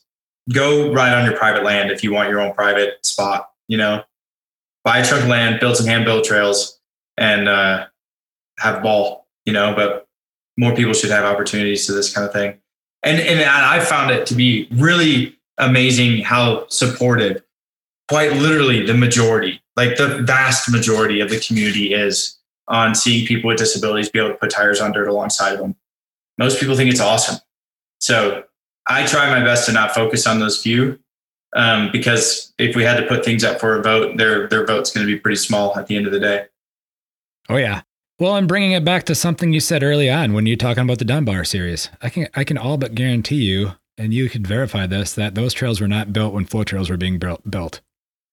No, I mean, that's like where it started, right? That's where free riding started. You go up in BC and it's just on another level. And that was my first time. I've been up there to do a bunch of paragliding, but I'd never done any mountain biking up there because I'd never had a mountain bike that I could really use up there with my disability, right? So I always just brought my paragliding equipment, and trust me, I have a ton of fun paragliding. No, there's nothing wrong with that. But I'd never really spent any time on the trails. And so this series that we just did, the Dunbar series, that was really interesting to go and see what they've done with their trails, which it's been going on up there, way longer than it has in the States. And they're doing it in a way that just works for everyone. And it's not every trail. That's the other thing, is it's like when we were riding Panorama Resort, we started in the same spot. Everybody, able-bodied, disabled, didn't matter. Everybody started in the same spot. And then it went down through the first couple of turns, and then it split. And two-wheeled riders went to the left and three-wheeled riders went to the right. We still had a very technical trail that we had to descend for about 1,000 feet till it joined back up to where the two-wheel riders come back into play. And then we shared the same course for another distance, and then it had one more split up into the finish line because they had a couple of massive jumps, or one massive jump. There was just a bit much to bite off on for the three-wheel trikes. And then, so we went around that but we all finished in the same spot. So, and then when you looked at the terrain they were riding for their downhill course, now, was it wide enough? Sure. Yeah. You could have taken three wheels down it, but it was, when you've got like 5, 6, 7 foot cliff drops and stuff like that throughout it, that's a bit much to bite off of with a trike. And so it was even interesting to look at some of the sections of that trail that I could see where it was like, wow, you could actually still ride the trike through that, but it's got some things in it that are just, I think, a bit more than what you're going to want to do on a trike, just the way you have to launch off some things. And so, but they separated the courses where it needed to be separated, where two wheels could go out and push themselves as hard as they could push themselves. And they gave three-wheel athletes the same challenges, just, making it to where it's appropriately challenging for people who are rocking three wheels. But the other thing that was really cool about that race was they really did, I think, whether they know it or not, but my personal take was they looked at it and go, cool, you guys want to race downhill in the Dunbar series? Here you go. You want to race with us? This is what you got to go down. And like the first time I went down Pano, I was like, I don't know. Like, I'm going to get down. Like, I got down and I was pretty scared. I was like, that was a lot for me. And then some guys were going up to do another lap, and I wasn't going to do another one that day. And I was like, my nerves were getting the best of me. And I was like, I think I got to go do another one. I just had to go, because otherwise it's going to be in my head all night. And I'm going to wake up tomorrow with this weird energy. And I went and did one more. And then all of a sudden I was like, whoa, this isn't as bad as I thought it was. And the next day we had a couple of laps that were for the training for the course. So the course was closed and it was just for training, and did it a couple more times. And I was like, okay, like I can do this. Am I going to win it? Absolutely not. But can I survive it? Sure. Am I capable of doing this? For sure. And then I had my fastest time on race day. And I was really appreciative to the whole way they designed that race series, which was, this is downhill mountain biking. So if you're going to come here and downhill mountain bike, we're not giving you the green trail. We're doing downhill mountain biking here. So I like that they stressed, if you're going to sign up for it as an adaptive athlete, they stress it the same way for two-wheeled athletes. You got to be good at what you do. Otherwise there's other races out there that are more entry level. And yeah, they treated us like athletes, just like everyone else, which was super neat. One of the things I ask everybody with this is going to go into the general side of things, but one of the things I ask everybody with this podcast is, what does a great mountain bike community mean for you? Like, what are the ingredients in a great mountain bike community, in your opinion? Great mountain bike community. Everybody always says a microbrewery, just to be clear. A microbrewery? Yeah, that's probably part of it. I think a really good mountain bike community, and I would put this part would be for any community really is being welcoming, and I do think mountain bikers are for the most part really welcoming, which has been a cool part about being, part of this community for as long as I have. So I would say, being welcoming with good energy, high fives, smiles, that sort of thing. Open-minded, really good mountain bike community. This is a pretty general though, because like with any outdoor sports industry, like the more open-minded you are, the more innovation gets wrapped around it. That's why, trails are significantly different now than they were 20 years ago. And that's why the sports progress. So, continuing to have really open-minded people, both as leaders and as just people within the community that are the riders, is pretty amazing. And I'd probably leave it at those two: welcoming and open-minded. Those are pretty key ingredients for progression. And if you're not, especially being open-minded, if you're not being open-minded, you're not gonna, in life in general, you're just not going to progress very far. So, if I wasn't open-minded, I would have sat back and said, yeah, no, I'm probably right.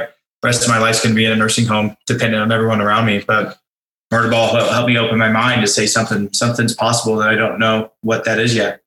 And, I went with that, and that turned into, the better part of this conversation, which is less about the accident and more about awesome trails and races and, building inclusion and that sort of thing. So, one of the areas that I think has been really fun to see that open-mindedness and welcoming side of our community is how do we make proper trail signage so that people with disabilities know what they're getting into? And so the other endless debate that's been going on in the adaptive world for a long time is, well, everyone else has green, black, blue, double black. So how do we do that for people with disabilities? So how do we have like that adaptive green, blue, black, double black, right? And so when that conversation starts, we go down this rabbit hole. Well, these are the features that make it this and that, for whatever level you want to call it. And then it's like, well, what about somebody that's on a lasher versus somebody that's on a bowhead? Well, now the green or the black trail on a lasher is the green trail on a bowhead. Okay. And then what about somebody with a different disability? So you got somebody who's a L2 paraplegic versus somebody who's a C6 quadriplegic. Well, how do you include that into that rating system? And then so that conversation continues to grow and grow and grow. And before we know it, we're in this super complicated area of, well, now I don't even know where we started. And I don't even know how we would rate this when we try to include everybody within this rating system. And then, so now the conversation, which has been proven to work really well with the open-minded folks within the trail building side of the industry, is not so much about rating it, keep the ratings that already exist on it, but let's provide information. So at the trailhead, we have average trail width. We have average cross slope or max cross slope. We have the grades, the average grade versus the steepest grade on the trail, and things like that, right? So 5 or 6 different things that are labeled on the trailhead sign that would allow someone like myself, or anybody for that matter, to be able to go and look at that and go, well, the minimal width of the trail is 12 inches. Well, I'm on a 28-inch wide machine, so that trail is probably not going to work for me, And then you go to the next sign and you're like, okay, well, the minimum width is 32 inches. My piece of equipment's 28 inches wide. The steepest grades, this and that. The max cross slopes are, these numbers. Okay, cool. Well, all of that seems to match up to what my piece of equipment that I'm using is capable of doing. And then from there, you bring your skills into play. Well, it's a green, blue, black, double black within the general standards of what those definitions are between each one of those ratings. Well, I know what a green trail is in general. I know what a double black is in general. So now I can apply what the rating that was already established on that trail is to the facts of what's going on within the trail. That's very objective. And now I can apply that to my skills and say, this is the trail for me. So it's giving people with disabilities the best opportunity to make an educated guess on whether or not they should try this new trail or not. And what's been really cool is when we've had this conversation with a number of different trail companies from all over the country, they're like, oh, that makes way more sense. And that's actually fairly easy for us to do. Like, we can go and measure these things on a trail and provide this kind of information. and then it just ties in, and then you're not leaving it up to, Trail Forks is great, awesome tool, learning trails, seeing what's going on, seeing photos and all that. It's amazing. However, sometimes it's pretty subjective to whoever rated that trail. So there, and then the area you live in, ratings change. So I went and rode double blacks in around Minneapolis, and I was like, this is like an easy blue out west. So then it's like, so then how does that trail like even in the two-wheeled world, it doesn't really match up. So you could be riding double blacks in Minneapolis and just have a huge chip on your shoulder and be like, I am an awesome mountain biker, and then go up to BC and ride a double black and be like, I am way in over my head right now. Right. And so that trail information really does help everyone. And that open-mindedness that the trails crews have been throwing at us when we're like, this is what would really help. They're pretty psyched on the idea of like, yeah, and then we're not having to make this call. And it also takes liability away. If you're just giving information that's always subject to change at the bottom, trails change, weather hits, whatever, like subject to change, and not telling people this is a green, when for some people they might go on it and get hurt and go, I thought it was going to be easy. That felt like a black to me. I'm going to sue the land management over that. And that's happened. Those are issues that have happened in the past. So you're stripping away all liability on top of it. And so to tie this back into what your original question was, the trail building organizations have welcomed myself and my friend Quinn Brett and a few others into the conversation about the trails that they're building and how they can do a better job to support more people. And then they've been really open-minded to the idea of what we're bringing to the table that'll make things safer, better, more inclusive to people with disabilities and help everyone else at the same time. And now they're starting to implement that based on their ability of being so welcoming and open-minded. And now we're building trails that are working better for everyone. So two key ingredients that have like steered me in a really positive direction to be involved in this industry. Yeah. Yeah. And the whole trail rating system, just generally speaking, as you've kind of alluded to, is its own Pandora's box of stuff. And there is actually, I did a podcast interview, and it would have been in June, with the trail builder out of Salida, Colorado. And he'd texted me, we're friends. He texted me, he's like, hey, I got a topic for you. Let's talk the trail rating. Let's talk about trail rating standards. And I'm like, okay, that could be as controversial as clips versus flats on YouTube. Yeah, sure. And so we recorded it, and it's interesting. And he did point out the fact that, that double black in Minnesota is probably not that in Colorado, and that was kind of his thing. He's like, do we rate it based on what you would expect at this place? And that double black there is the hardest trail there, or something else. And I personally prefer to try to keep a standard across the board. And I really do actually like what you just said more than anything, which is provide these facts. Like, these are the simple facts about what you should expect on this trail, width, grades, stuff like that most people can understand. Yeah. And whether, you can take it a step further too, and whether or not it's, there are alternative routes around features. Yeah. So like, is it, when you start talking double blacks, in my mind, there are features that you can't go around.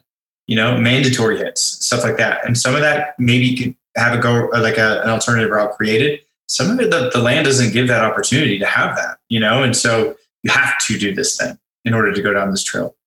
People get in over their heads a lot with mountain biking, and it's as accessible as mountain biking has become, where like somebody can show up at Jackson Hole Mountain Resort, having only ever rode a Huffy when they were 10 years old and didn't touch a bike for 30 years, and put on a bunch of football gear and grab a downhill mountain bike and go up Sweetwater Gondola and go down Dirty Harry, which is a pretty wild, techie, downhill, double black trail, and get themselves severely injured, right?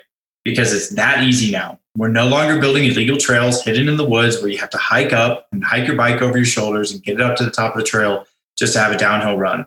That's not happening anymore, right? And so now that it's this accessible, the injuries have gone up significantly. And if you go spend enough time around a resort, you see a lot of people coming down with broken arms and backs and bruises and scrapes and all kinds of things that are happening because it's a pretty aggressive, risk-taking kind of activity, especially when you're talking downhill. So how do we make that risk? How do we at least open the door so that people can make the best educated decision based on where they're at and their skills in life to be able to decide whether or not a trail is the right one for them. And so you can take it a step further. And the big dream would be having a trail sign that has the basic information on it. And then at the bottom has a QR code that you could scan, or go onto the website for, let's just say, Jackson Hole Mountain Resort and look at all the trails. And it gives you better, more detailed trail information about that trail. And, I think with technology today, that's 100% doable. It's just a little bit of extra work. But I think if we include that extra work and put it in and start implementing it within trail systems around the country, I think the sport itself is going to get a lot safer, and at least in the sense of people are making better decisions because they're given the proper information. Yeah. And you spurred my mind on another thing. One of the interviews I did it for Giants Ridge, which you're going to be familiar with Giants Ridge as it's in northern Minnesota, is, they have 10 downhill trails built now at that facility. And even the toughest trails, when they were designing that and had it built, they built route around features into all of it. And a trail that I had, Rock Solid, a trail building company here located here in the Midwest, build for us here in La Crosse, was that same experience as well. And I wasn't even, and AMTB wasn't even on my radar when we're laying this thing out. But what was on my radar was, hey, a blue level skilled rider should be able to roll down this trail, or even an upper level green rider should be able to roll down this trail just like a person that wants that black diamond trail experience. And so while there's jumps on one side or the other, or there's a 6-foot drop and there's a route around for that 6-foot drop and berms and everything else, you don't have to do any of that stuff. And the purpose was to build progression for people to gain those skills. And maybe it's hitting one jump the first run, or the first maybe 3 months of riding it, and I was that person, that trail here in La Crosse, like when we first opened that trail, I wasn't hitting everything. And it was, okay, I can hit one jump. Okay, I can hit 3 of the jumps. Okay, now I can hit the drop. And you've talked about all of that here, and it's so to get that into the industry, more generally speaking, really helps a lot of people out. Yeah, I mean, you're nailing it. It's exactly it. And it takes a lot of time and research to have the perspective to be able to include as many people as possible. And I think, one person that I work with a lot is Quinn Brett. Her and I are really good friends. She's another wheelchair user and total badass athlete and just crushes it.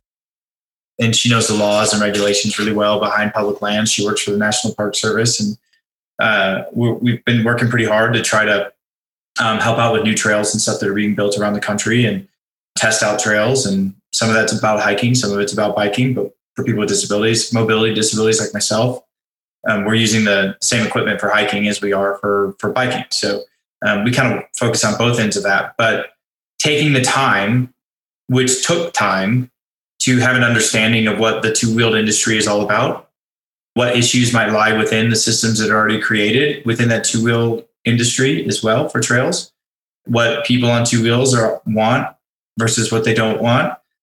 A lot of listening has gone on over the years to have a better understanding on how, the idea of universal design goes both ways. It's not just people on two wheels trying to do something that accommodates everyone. It's also people on three wheels having an understanding for what people on two wheels want too.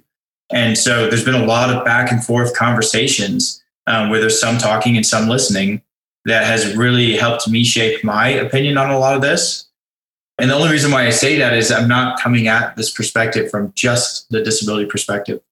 It's been 12 years of really trying to learn and understand, and then try to find solutions that I can bring to the table that can help address some of the issues that we're seeing across the board.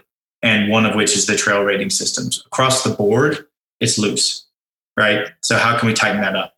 Information is better than a trail rating system.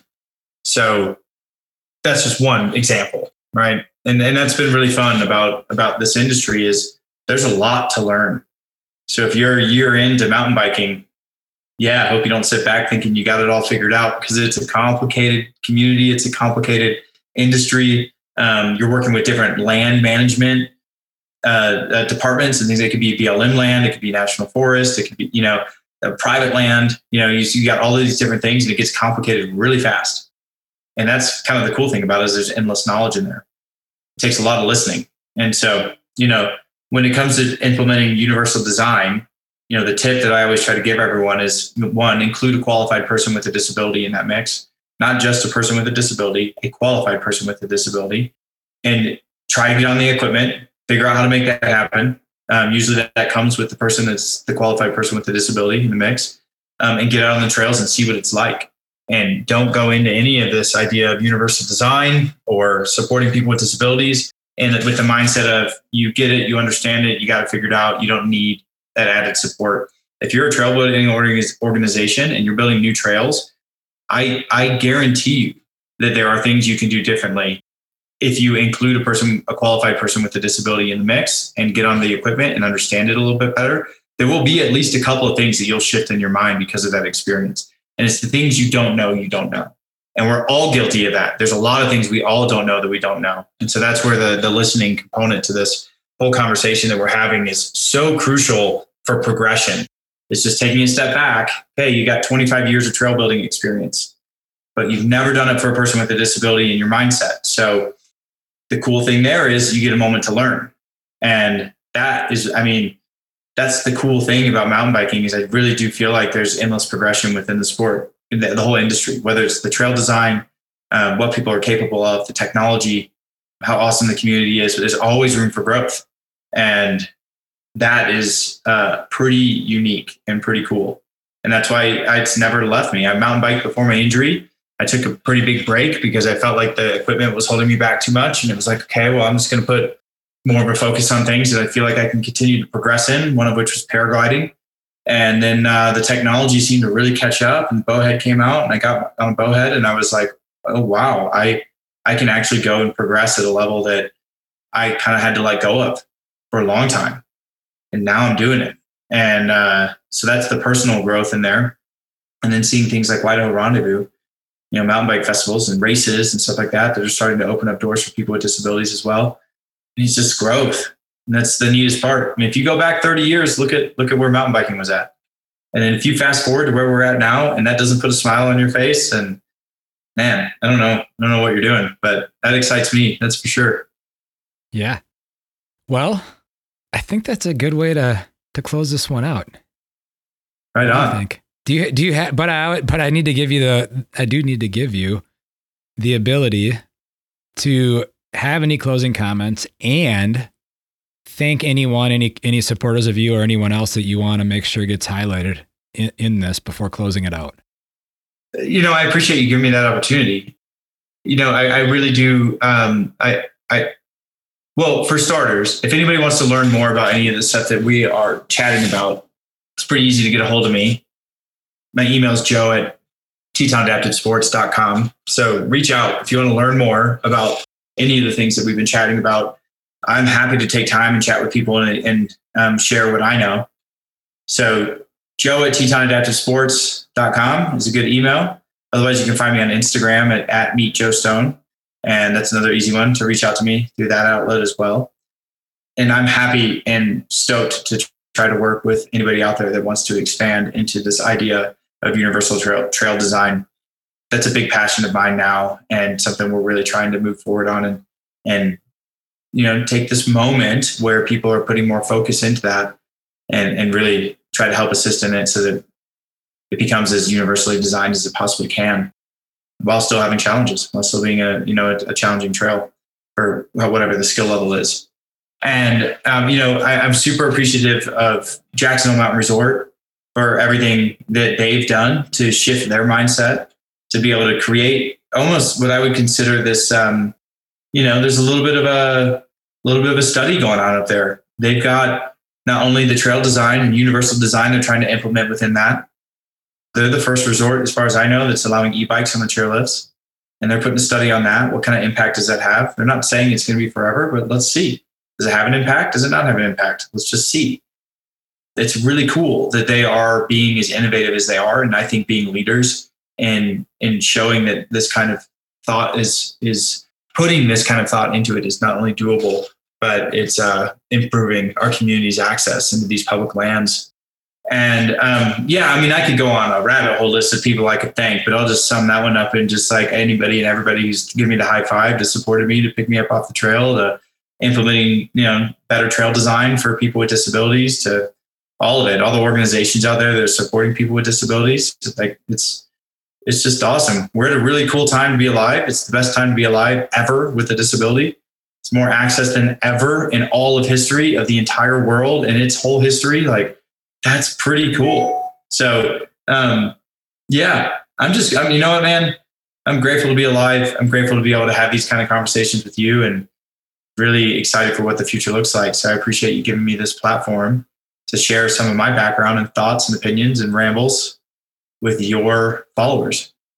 Well, I really appreciate your openness and willingness to be able to do that, because we've definitely got really far into the universal trail design thing, which was my goal with reaching out with you. And I really appreciate that, and the fact that this can be shared with more people. So thank you very much. Man, it's great to chat. Appreciate everything. Thank you for listening. If you like what you've heard, please take the time to share these shows with others. Sharing these shows will help create awareness of both the guests who have taken the time to be on the show and the podcast series itself. Also, if you're new to the Trail Effect Podcast, check out our ever-expanding library of episodes. If you listen to the Trail Effect Podcast on Apple or Spotify, please don't forget to leave a rating and review, as this is one of the best ways to show our support for the Trail Effect Podcast. Also, don't forget to check out Cooley Creative at www.dudejustsendit.com. For additional ways to help support the Trail Effect Podcast, check out the affiliate links tab at the Trail Effect website, where you'll find links to Kettle Mountain Apparel, Worldwide Cyclery, and Trail One components. By using the affiliate links found at www.traileffectpodcast.com, a small commission will come back to the podcast, which will help keep this thing going. This podcast has been edited and produced by Evolution Trail Services. Thank you again for listening.